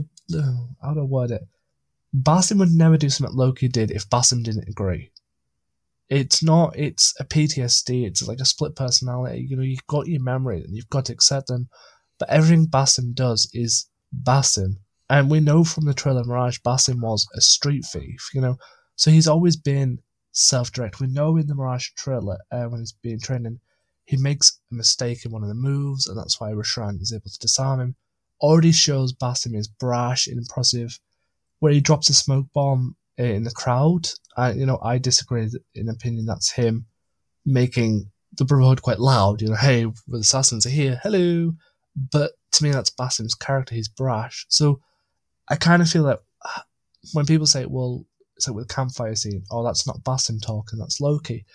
I'm thinking, well, as Darby said, they're not two separate entities. You don't have Basim and Loki. You have Basim with Loki's memories. Yeah, it's not like Eivor and Odin. It's one person. Yeah. But I think, to your point, Mirage is going to be good because we're going to see a Basim before Loki. So we will really get to meet Basim for the first time. Yeah, so it's if he is that brash, self-centered person, then we know he got that trait from being on the streets and how he grew up. And that is a vital character development, because if he suddenly develops that style with Loki, it contradicts Loki's style in the game. A scientist, and he works with his wife. So if Basim is like straight and narrow, I do what I'm told, and then Loki's memories make him brash, it's like, was Loki ever really brash and self-centered? Because he seemed to be a scientist who just wanted revenge for a crime that Odin committed. Mm-hmm. So I'm excited for Mirage now. I think essentially this game has made me hyped for Mirage. Yeah, I would say, going back to what I had noted earlier about what does this book give the universe? This is an isolated prequel story to Valhalla, but I would not say that it is a sequel or continuation of anything in Mirage. I definitely think that there is going to be a big chunk of time between the two pieces of media, Mirage and the Golden City. Not like a huge chunk of time, but at least a couple of years. But it's definitely more of a prequel, because it's really, yes, you have this isolated story, but why are we here? It's because Basim is trying to find somebody in the Vikings to pretty much find Odin. And he knows that there's Vikings here, and that's why he's coming. On that point, I've got a question for both of you then. So we know from Valhalla that Basim traveled to Constantinople. We know that somehow he met or was introduced or found, whatever, Sigurd. Sigurd had the scar on his neck. Basim thought, this is my guy, followed him back to the Raven clan in Fornburg in Norway. Mm-hmm. Were you both surprised? Because I was a little surprised that it wasn't that story that we got in this book. It wasn't Basim meeting Sigurd. It was just Basim having a vague interest in these people from the northern parts of Europe, and that was it. I wasn't surprised because Song of Glory did that. Song of Glory started off with Sigurd, meeting the assassins for the first time. I'm going to ask, on behalf of the audience and me, what is Song of Glory? Let me make sure I'm getting Let me make sure I have the name right. I may be wrong. AC Valhalla. Song of Glory. It was the prequel comic to Valhalla. It follows Sigurd and Eivor. Eivor is starting to have visions of Odin, and Sigurd is meeting the assassins for the first time and ends up killing an assassin. I don't remember his name. Okay. But when afterwards in the final pages, Basim is informed of Sigurd, and Sigurd already has the hidden blade he took off of the assassin he killed. And so that's the link to Valhalla, and within whatever that time frame is between the end of that comic and the beginning of Sigurd returning to Norway, there would not really be enough time to tell the story. And there's no point of retelling how they got here to run alongside of a comic book. So this being an isolated story outside of that, a couple years prior, but also noting that, Basim's been looking for whoever this is for a while now. And it's probably as soon as he is influenced by Loki or takes in the Sage Awakening or whatever of Loki, that's my goal. I have to find Odin. I want my revenge for my son. Okay, that makes sense. So I wasn't surprised because I feel like if you were to take all of Valhalla and its transmedia and lay it out, you're starting with Basim's journey all the way up until the end of Valhalla, and then Eivor is that key character from Valhalla all the way through the last chapter. And at that point, Basim takes over. So the two are leapfrogging over each other, and they have just very significant supporting cast with Sigurd for Eivor and Hytham for Basim. And then, of course, all your other casting characters and stuff like that. But this is really just an addition to the Loki Odin story, but told through somebody else's eyes. Gotcha.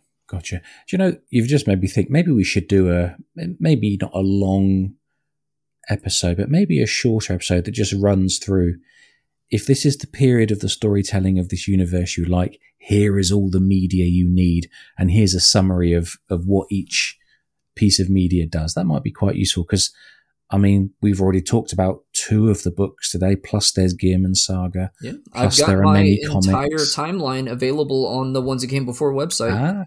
I'll tell you what, would you mind sharing a link? I appreciate the website's still under construction or reconstruction. Well, that article is up. So let me get it and I will share it with you here. Please. And then y'all can throw that in there. There have been a few changes that I have made, and I'm due for an update on it. But this is pretty much going to give you, I want to say I have Golden City in it. But I know that I've got a few things, especially with, the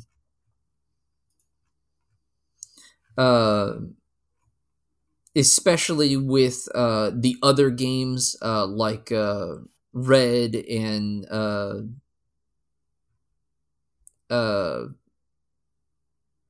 Hexe and what was the green one called? Jade. There are definitely a few other ones that I have on there, but they're going to need to have updates down the line. Gotcha. But this is still a pretty in-depth. I'm actually not too sure. Well, we'll link to that in the video description. This article is going to have the actual list on it, but I did, in the original version of this article, have linked to a spreadsheet where you can check off your actual list. And you guys have access to my old one. I don't think it's been updated. I don't even know if I still have it on there, but I'm putting it here in our chat so you can browse through that. But it does have everything, including miscellaneous books, reference books, and announced titles.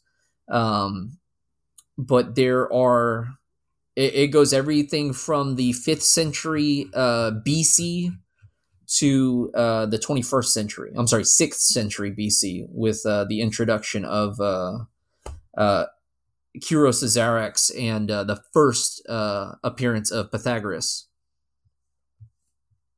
Right, I will take a note of that link, and we will put that in the video description for people who want to work out, where do these two books that we're talking about today, where do they fit into the timeline, and what other media exist that you might want to explore for that full experience of Eivor, Basim. Yeah, they are Hytham, on here. Valka, Mirage, the Golden whole, City, and Silk lot. Road are all in here. All right, very good, very good. I think with this story, there's not too much exploration of the Order of the Ancients. They are there. They are the enemies, of course. But I think it's they're there to drive the plot forward. Do you think that's fair, Declan? I think that's fair, yeah. Yeah, it's a pretty straight telling of that part of the story. Yeah. I really think the antagonist isn't the Order of the Ancients. It's Basil, however it's pronounced. He's just influenced by the Order of the Ancients. They have his ear. Yes. But I know, without spoiling, when they did show the leader in Constantinople, I was just like, oh, okay. But I was just like, oh, I'm not like, oh, wow. But it was just like, oh, that's kind of cool when they did the reveal of who it was, that's actually running it. But it's like, does it matter? No, you're right. It doesn't really. And Basil, because he's definitely not tomato. A He's not a nice guy, is he? No, Basil, not at all. And not in the book. You can go and read the real history, but he gets his comeuppance in time. Anyway. So, any other thoughts on Golden City, Declan? Other than my spoiler epilogue, no.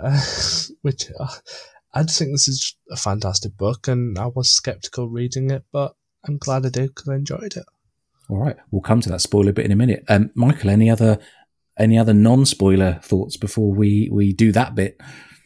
The only thing I have is more of a personal thought where I find it so funny that this is the fastest read that the three of us had completed. As soon as what was it? Was it Wolfie who announced it, or was it Visions of the Past? One of the two had be like, "Hey, Golden City's out." And I was like, "I didn't know it dropped," and all three of us had it done within like the week. Mm-hmm. I actually downloaded it almost immediately after that conversation, but I was just busy on other things, and then I didn't read it for a few days. But it's not long. I finished it in probably 3 hours. It is a very smooth read. Yes. It's not hard to read. It's intriguing, and it does keep your attention long enough throughout the entire story. But it's something I've noticed. And this book, Desert Threats, and what was the... Actually, you know what? That's a completely separate book outside of Assassin's Creed. But this one and Desert Threat are the two most recent books, and both of them are extremely short, under 300 pages. Yeah. So, with that being said, Declan, we're going to enter spoiler territory. So, if people don't want spoilers, like we said, the book's coming out in, I suppose, 6, 8, 10 weeks after we record or after we publish this episode. If you don't want spoilers, turn the show off. Declan, go. So, actually, I think probably best to be fair is if we close the episode, but still record. So, obviously, it's like an epilogue. So, if people are turning off because of spoilers. All right, like an after dark section of the show. Okay. Yeah. So if you are listening, if you are dropping to avoid spoilers, thank you for listening. We would highly recommend these books to anyone, and we'd love to hear your thoughts as well. You can email us at assassin'screed.letstalk@gmail.com, or you can Twitter us at ACLetsTalk and James2Quid. Keep an eye on at Lord Rayless on Twitter because he drops amazing stuff, and the ones who came before are always active on there. So thank you all for listening, and we will see you next week. And now for the spoilers. Now for the spoilers. We should also say we do have a very nice little Discord community if people don't use other social media and you just want to come and chat about all sorts of rubbish. We have links to that Discord invite as well in our show notes. Anyway, spoiler time. So this is ambiguity territory, and the reason I call it ambiguity is because I have spoken to you guys already and 3 other community members about this piece of law, and nobody can actually come to a concise answer because it's one of those rare moments in a law where the probability is tipped on both sides. And that is that sage reference I was talking to you guys about. Now, a lot of people are on... This is why we think the probability scale is balanced. A lot of people think it could just be a random description, and it's more than likely. But also, the probability is, in this time frame, in this specific moment, in law, it is meant to have said that Halfdan came across Basim. Now, how the book is worded is, Haven kills him, but as he pushes him off the ledge, he says, as he's dying. It never says, the dead body. So, a lot of us are on the ambiguity trail of dying, is a specific word to say dying. So, did he fall in the alleyway, see Basim, recognize him, and then flee? Is that an ambiguity possibility? Or is the other possibility that it's just nothing? And everyone I've talked to is divided, and it's a balanced divide. It's not like you're wrong. It's just there's not enough information to make a clear answer, and it's just more than likely is a random description. But at the same time, this is the moment where Halfdan, who was resurrected early, knows Basim and sees Basim in Constantinople. So, shall I read the paragraph so people can just have a listen to it? Give the context for it. So I'm only going to read like 3 sentences because it's a short paragraph, but it leapt out to me straight away. And like Michael said a few minutes ago, the 3 of us plus others were kind of reading this as fast as possible once we knew that the preview was available. And I think all of our eyes were drawn to this sentence with a what the heck? So let me just read this. Hytham waited, observing his target. The man was also cloaked and hooded, head bent slightly to watch his footing on the loose tile. He was close enough now that Hytham could see a faint scar at the base of his neck beneath curling blonde hair, his skin darkened by the sun. And it's that scar reference. Straight away I thought, wait a minute. Now, we all know from previous recordings that I have not kept track of all the different Norse characters and which ones are sages for which Isu gods and all that stuff. But I'm guessing you guys probably have kept track of this a lot more closely than I have. So do you think this is a reference to another sage that Hytham observed? And if so, which one is it? I will note, no, not at all. I think that, yes, it was a little Easter egg to the scar on the neck because that's how, Odin and Sigurd, and they all had their scars and stuff. But this was just an enemy. This was not anybody special. There is, the hint of something, but saying that this person was a sage that Hytham, an acolyte, killed is a stretch on all sense of the term. Not trying to be, negative or anything. I'm not going to say, No. this is a stupid thing, but no. I didn't even, until Declan had mentioned about it in the Discord, I didn't think a second thing about it. I just thought that it was close enough to where he could see a scar on his neck. That's how close he got to him. I didn't even make the connection that this was Odin or Tyr, because Hytham wouldn't know anything about that. So, I mean, this is. I mean, I love the conspiracy theory. Why include that description? Why not just have the target who has blonde hair and suntan skin? It could be just a fun reference, or a fun Easter egg. But in my opinion, it's the same thing of noting don't shoot until you see the white in their eyes. Fair enough. So, Declan, are there any Norse characters that we haven't accounted for in Valhalla? That this, if you wanted to take the theory and run with it and have some fun with it, who could this be? Okay, so this is where things get thin, because I have worked my arse off. Don't at me, I have literally worked my arse off to unpick it, because I have been reading books for over 13 years. I've read random crap. I do agree with Michael. It is probably just a descriptive of a kill. It's something I'm going to stand by, but at the same time, you read so many books after 13 years of so many plot twists, it's too on the nose. So the only two I can think of, and this is what I discussed in the Mentors, not the Mentors Guild, the ones who came before, Rig, who was Heimdall, because he was almost killed by Basim in Constantinople, but survived. That is lore. Okay. Now, the book specifically says, and I will get the quote underneath it, that it, again, why I'm, on the nose, he says Hyphen pushes the dying man into the alleyway that Basim's fighting. In my opinion, keyword dying man, it never specifically says that he dies in the alleyway. All it says after that is, Hyphen goes to the alleyway and he sees that Basim's finished somebody off. And the other guy is up against the wall with the Viking. That's two of the assailants that Basim was fighting. But there should have been a third body in there. But it was never described because there was no point. So to me, I still think that it could have been Rig, who fell into alley, was dying, who then, probably clocked Basim and saw the way Basim was fighting, and probably thought, hang on a minute, that reminds me of how Loki fought, and probably did clock the scar as well, because the scars aren't, with Basim's haircut, you're probably visible, and probably put two and two together and fled.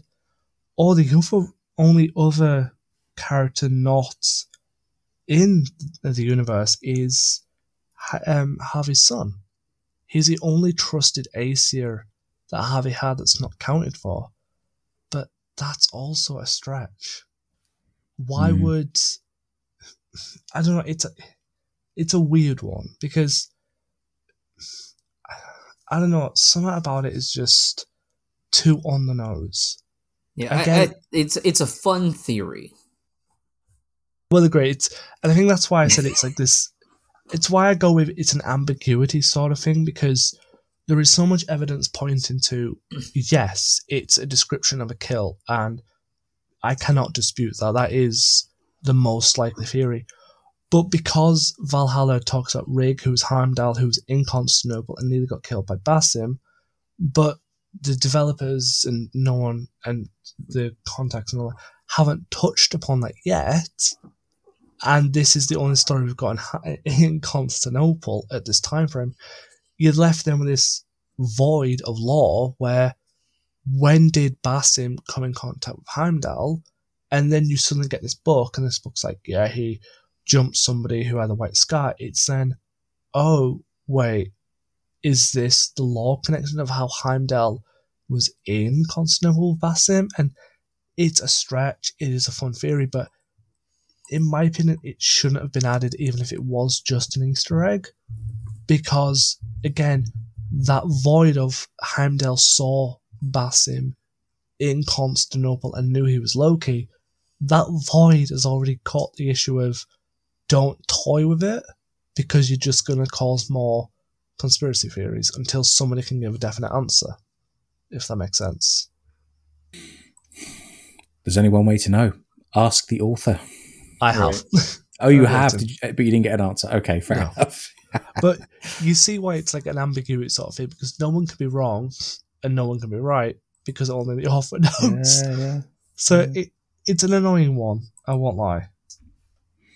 Well, see, here's my thought on it from a logical standpoint. We know that Odin, Freya, Tyr, Loki, they all actually made it into as Aesir. They actually had themselves uploaded, quote unquote, into Yggdrasil. But the other ones, because I know some people died when everything started exploding. Who all died that didn't get uploaded? I don't know who it was. It was the one that Loki killed, wasn't it? Yeah, so like we'd have to go back and look. Who did he kill before he got in? Before he got in the machine? Let me see if I can find it, because I don't think that all of the Aesir made it into Yggdrasil.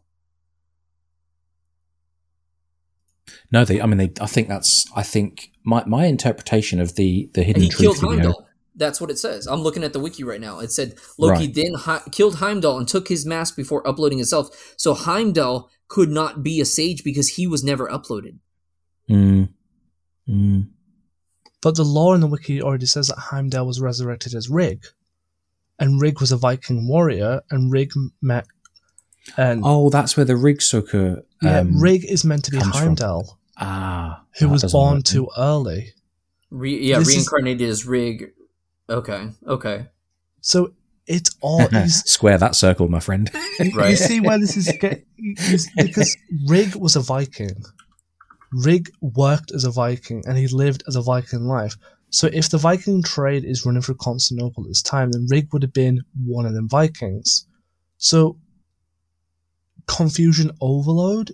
Happy Easter egg, yes. Descriptive of a kill, yes. Lore confusion?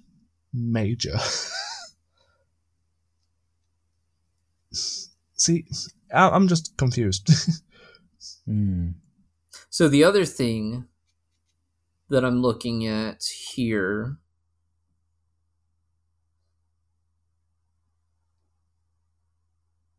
Possibly. Sorry, Declan. Who was Rig, the sage of? Heimdall. Heimdall was Rig reincarnated. Rig was Heimdall reincarnated, and by law, Heimdall was the one that killed Loki. No, Loki kills Heimdall in the myth, I believe. But in the Norse myth or in the Assassin's Creed adaptation of Norse myth? Both. That's where things are confusing, because he then couldn't have uploaded his conscience, but he must have if he... What about if he was killed after he uploaded his consciousness? Which is why it... Well, see, that's what I'm starting to think about now. It's possible, but that's so technical. You know, like that's something I wonder if Darby would be able to explain. You know, so think back to 2.5 years, right? Or almost 2.5 years, to the original release of Valhalla. You played the game, you unlocked the Hidden Truth video, and you saw Odin and the Aesir leaders uploading their consciousnesses into, the babies in the pods, and that was it. That was the end of the game. And we've had so much additional media, like the Dawn of Ragnarok, and what you're describing. It seems a lot of shit happened between them uploading their consciousnesses, walking up to that door when the fire's coming in and everything, and the end of the world, which appears to have only been a few hours away, but somehow there's an awful lot of story been fitted into those few hours of time. Anyway, I don't know. It just makes me laugh. Declan, buddy. Right. So I can't find the source of this, so somebody will have to help me, and I will do everything. But I found a Reddit post that may shed some light on this. So, it's a spoiler theory about Basim's origins, and it says, in the saga about Rig Radosin we learn, and then it goes on to, one day Rig awoke on a long ship and started out to the coast. He consulted the old skull that once sang to him, then turned to his shipmates. We dock here, he said. He walked onto the pier and smiled. This was the city of Constantinople. The majestic Milgard. There he met many different people, and for a time Rig was lively once again, and learned communing with God and all warriors from different sects. The voice remained and instructed him must confront a man with a mark in the House of Shadows. He was to kill him or else he'd be killed. He returned from the House of Shadows with blood on his body but refused to answer any questions, though he did say, I have come before my time, I was born too early, and I am alone without my father with my friends. None understood the meaning of his statement. So that is Rig Radosin's saga. So if we were to interpret that with Constantinople and the House of Shadows, then he must have been sent to Constantinople to kill Basim, so he would have been working with the Viking mercenaries. The blood on his body was ambiguous. It doesn't say where it came from, so that could have been the wound he received from Hytham. But again, it's too ambiguous because that Rig Radisson saga is just incomplete. There's not enough evidence. Yeah, but the other thing I think about it is looking at the notes about Rig. If I'm the dates don't when it line comes up. to the settlement in England, it was 820, so it would have been 40 years prior. Yeah. So it can't be Rig. I mean, there's a lot of things that like you could potentially fit that puzzle piece in there, but the main thing I look at is why Hytham? Why would Hytham be the one to kill him? That's the crux I'm struggling with personally. Because I also don't think that Basim would be paying that much attention to look at every single body before he put a blade in them to see, oh, do you have a scar? Do you have the scar? Do you have a scar? No, he's just fighting. And that's the problem that I'm having. It's why this Easter egg, I think, came at a wrong time. Because we know... Because if he settled in at 820, and we know that Basim was only in Constantinople in 726, because then he went to 760, then this is the only recorded instance so far of a sage being next to Basim. It's just odd, if that makes sense. It's a good Easter egg, but it's just weird in its place that unless the author can shed some light, it doesn't make sense to me, if that makes sense. It's just too confusing. Have we had James? multiple sages together before this game? No. It's only been one sage at a time, right? Yeah, it was always Ataya. What about... no, he was the only sage. Desmond's son in the comics. He was a sage, but there weren't any others. No, I don't think there were... I think you're right, Michael. I think it's Eivor and Basim and Sigurd and Basim being together. That's the first time there's multiple Isu descendants, whatever phrase you want to use, in the same room together. Yeah, because Valhalla is the only game, and Odyssey's Origins is the same if you look at the Seventh Son Farmer's Mission. Mm-hmm. But all the other sages in the game are always Juno's husband. Right. If I remember correctly, they've never added any different sages, but obviously community members cannot say, well, there was no other sages, because that's not right. You know, you can't just say there's no other sages if you never mentioned it. So Valhalla is the first game to ever suggest a multi-sage operation, essentially. Right. But they're the only sages that cannot resurrect. Ataya is always reborn, but once these sages die, they die. So their process is different to what Juno did. Yeah. But it is funny that Rig said he was born too early. So there must have been a body clock to be housed. So then there must have been like a body clock system. So they're all born again at the same time zone so they can be a family again. That's a good point too, because you also have to keep in mind that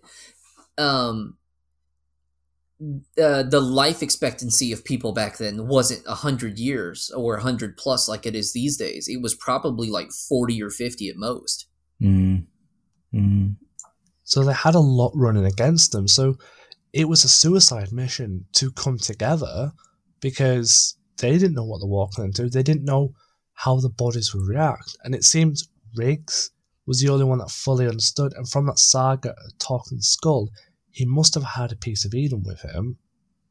So, in my opinion, that must have been his anchor that kept him staying with his sage. Whereas Eivor fought against her sage because it offered oppression in order, but she needed freedom. Basim connected with his sage memories because they have a common ally or a common enemy. And everyone else just, I really don't know what happened, how they came together. So it's weird. Put it this way, it's an Easter egg that I just don't think should have been there because it causes too many confusions. Could I take that point almost just for a minute? I do agree with you. If I read the next paragraph that comes after what I read a moment ago, I thought when I saw that sentence, this was going to be, Sigurd is about to enter stage left. Awesome. We're going to see a nice kind of neatly tied up bow Let me read the next paragraph. The man shifted slightly as a tile wobbled beneath his boot, and Hytham seized the advantage. He leapt into the air, exploding over the peak of the roof, wind whistling in his ears. His target must have sensed the movement at the last minute, for he spun, but it was too late. Hytham kills that target, and straight away I was like, okay, no, that's not Sigurd, because we know that Sigurd is alive 5 years later, 10 years later. But yeah, that sentence at the end did make me think, awesome, Basim is going to meet Sigurd. We're going to watch that interaction from Hytham's point of view. But no, it didn't happen like that. So it does stick out as an unusual entry. Anyway. I think lesson learned, don't add Easter eggs in a time frame that's already been mentioned, because it's just going to cause confusion. Add Easter eggs where they're not meant to be. That's how it works. Well, I think it's a good thing too, because you throw an Easter egg in there just to make a reference. I mean, that's what Easter eggs are. It doesn't mean that it's actually going to come to fruition and link to something, but it's just because we could say the same thing at the beginning of the story when Leo the Sixth has a nightmare where he thinks that somebody is watching him at the foot of his bed.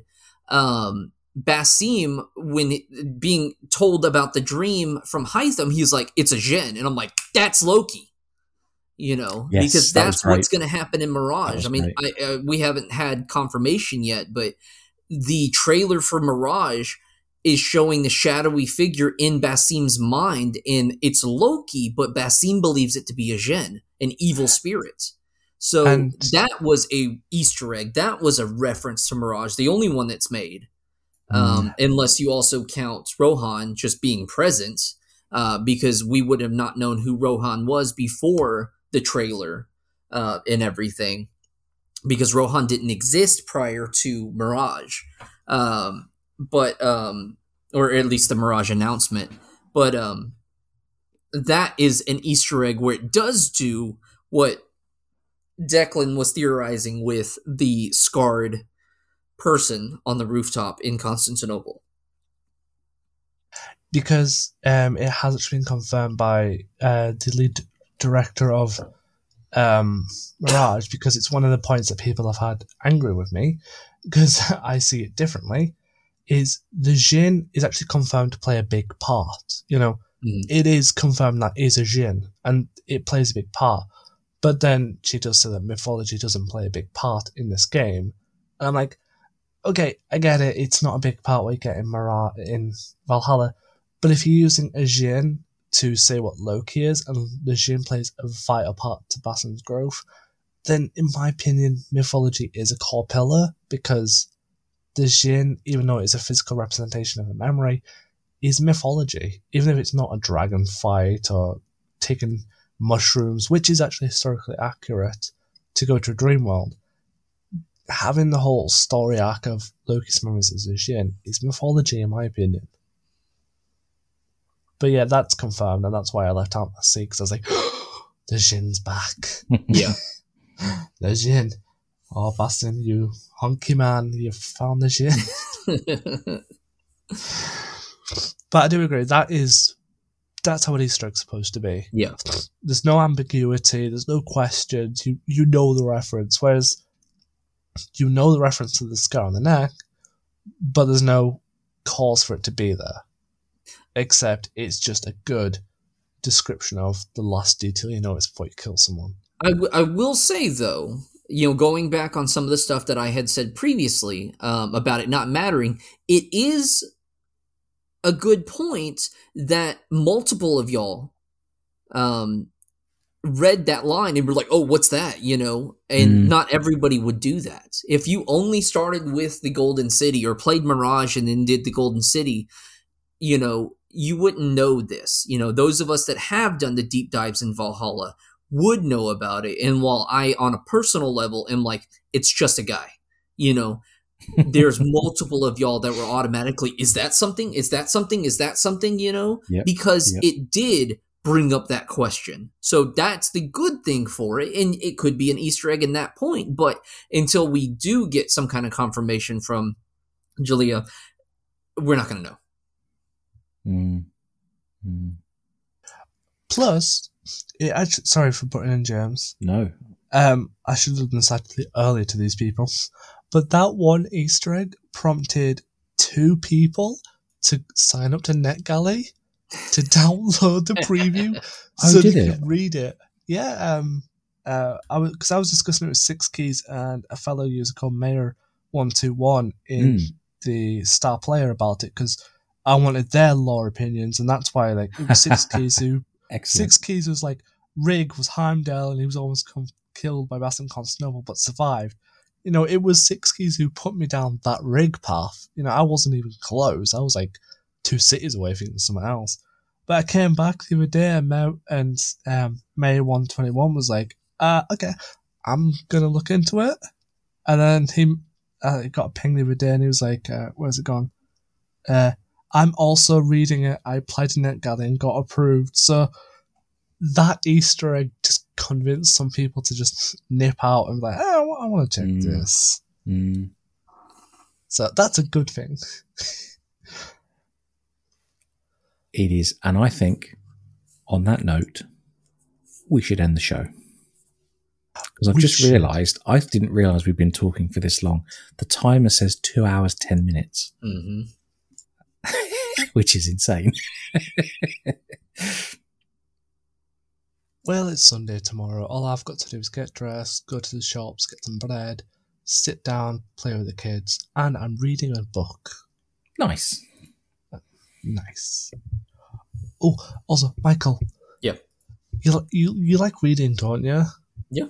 I've done, I'm on my 4th book of the year so far. Or the 3rd book. I don't remember. It's not 4th book. It's not Assassin's Creed related. It's not historical related, but I need more people to share this with because it's fun. If you ever just want something unique to read, look out for what's called Twisted Tales. Mm-hmm. They're basically a what if Disney stuff. So I just read one called Straight Out into Morning, and it's basically asked the question, what if Wendy went to Neverland with Captain Hook instead of Peter Pan? But they're very young adult/adult orientated. Yeah, I've seen the art books and stuff. It was a mobile game as well. I've been reading them and they're addictive. It's really cool. And I was like, I need a book for it, and I can recommend them on. Right. I was going to recommend them on to James. I think James would be fed up if I just shoehorn tons of book ideas. Keep sending them my way. I'll be honest, I'm so glad that Michael joined us for this recording. Yeah, it's fun. Because I'm not much of a reader, so the fact that you, Declan, love books and read many books, and you, Michael, read many books, it all works out well. You balance out the fact that I'm the weak link in this episode. I've put myself on a book ban because I went to the charity shop the other day and I picked up a book, which was AC2's Renaissance. So I now own all Assassin's Creed books outside of The Last Descendants. So, yes. And I then went to charity shops again and bought a What If, another Twisted Tale. It was a What If Sleeping Beauty never wakes up and the prince falls asleep with her. So it's all about, like, in her mind. It sounds really dope. And then I went to the charity shop the other day in under a week and ended up buying Douglas Adams' Hitchhiker's Guide to the Galaxy and Dirk Gently the Holistic Detective and a new Stephen King book. And now my pile is 28 strong and I haven't even got through it yet. So I've got over 60 historical books in my new history library, and I've only read like 3 of them. So I am slowly reading through. I just finished 24 Hours in Ancient Athens, which was a great read, and it has a lot of characters that we know from Odyssey with Socrates and Alcibiades and Aspasia. A great kind of, I wouldn't say historical fiction, but it's not necessarily based on history. It's just taking tidbits of history and writing a story about them. So you could call it historical fiction, but you do learn a lot. It's almost like a novelized discovery tour. That sounds pretty cool. The one book you have got on your shelf, which I'd love your opinions on, is Stephen Fry's Mystios. Mm-hmm. I read that, and I'm not to be rude, I think I've never looked at Greek gods again I'm Yeah, like, I will Jesus probably Christ. get to that sometime in the next couple of months because I think I'm going, even though I said on my personal blog and my Twitter that I'm going to start the Last Kingdom novelizations with the Saxon Tales. I'm probably going to go through all of my Greek stuff and Roman stuff first before I do anything, but I'm still trying to figure out how I want to do that. Hey, James. I don't wrap have up- any book recommendations, chaps. Sorry. Well, you know what we're going to do now? YouTube stream, which is just a giant book club. Me, Michael, James just tagging along. How Where we about try and spoon feed we book do- ideas to you each two other. Luis, talk about books? you gotta get Nerdy I'll come Archer back in and here. we'll play a game. Yeah, sorted. Book trivia. So I guess that is all we actually do have time for. So I think so. this is our second wrap up. So thank you all for listening and glad to be back. And I think we'll speak to you all next week with, I don't even know what topic we're doing next week. Me neither. I don't look that far ahead. We'll see you all soon. We need a seer. We need a Valka to help us. Mushroom tea. Thank you all. Bye, everyone.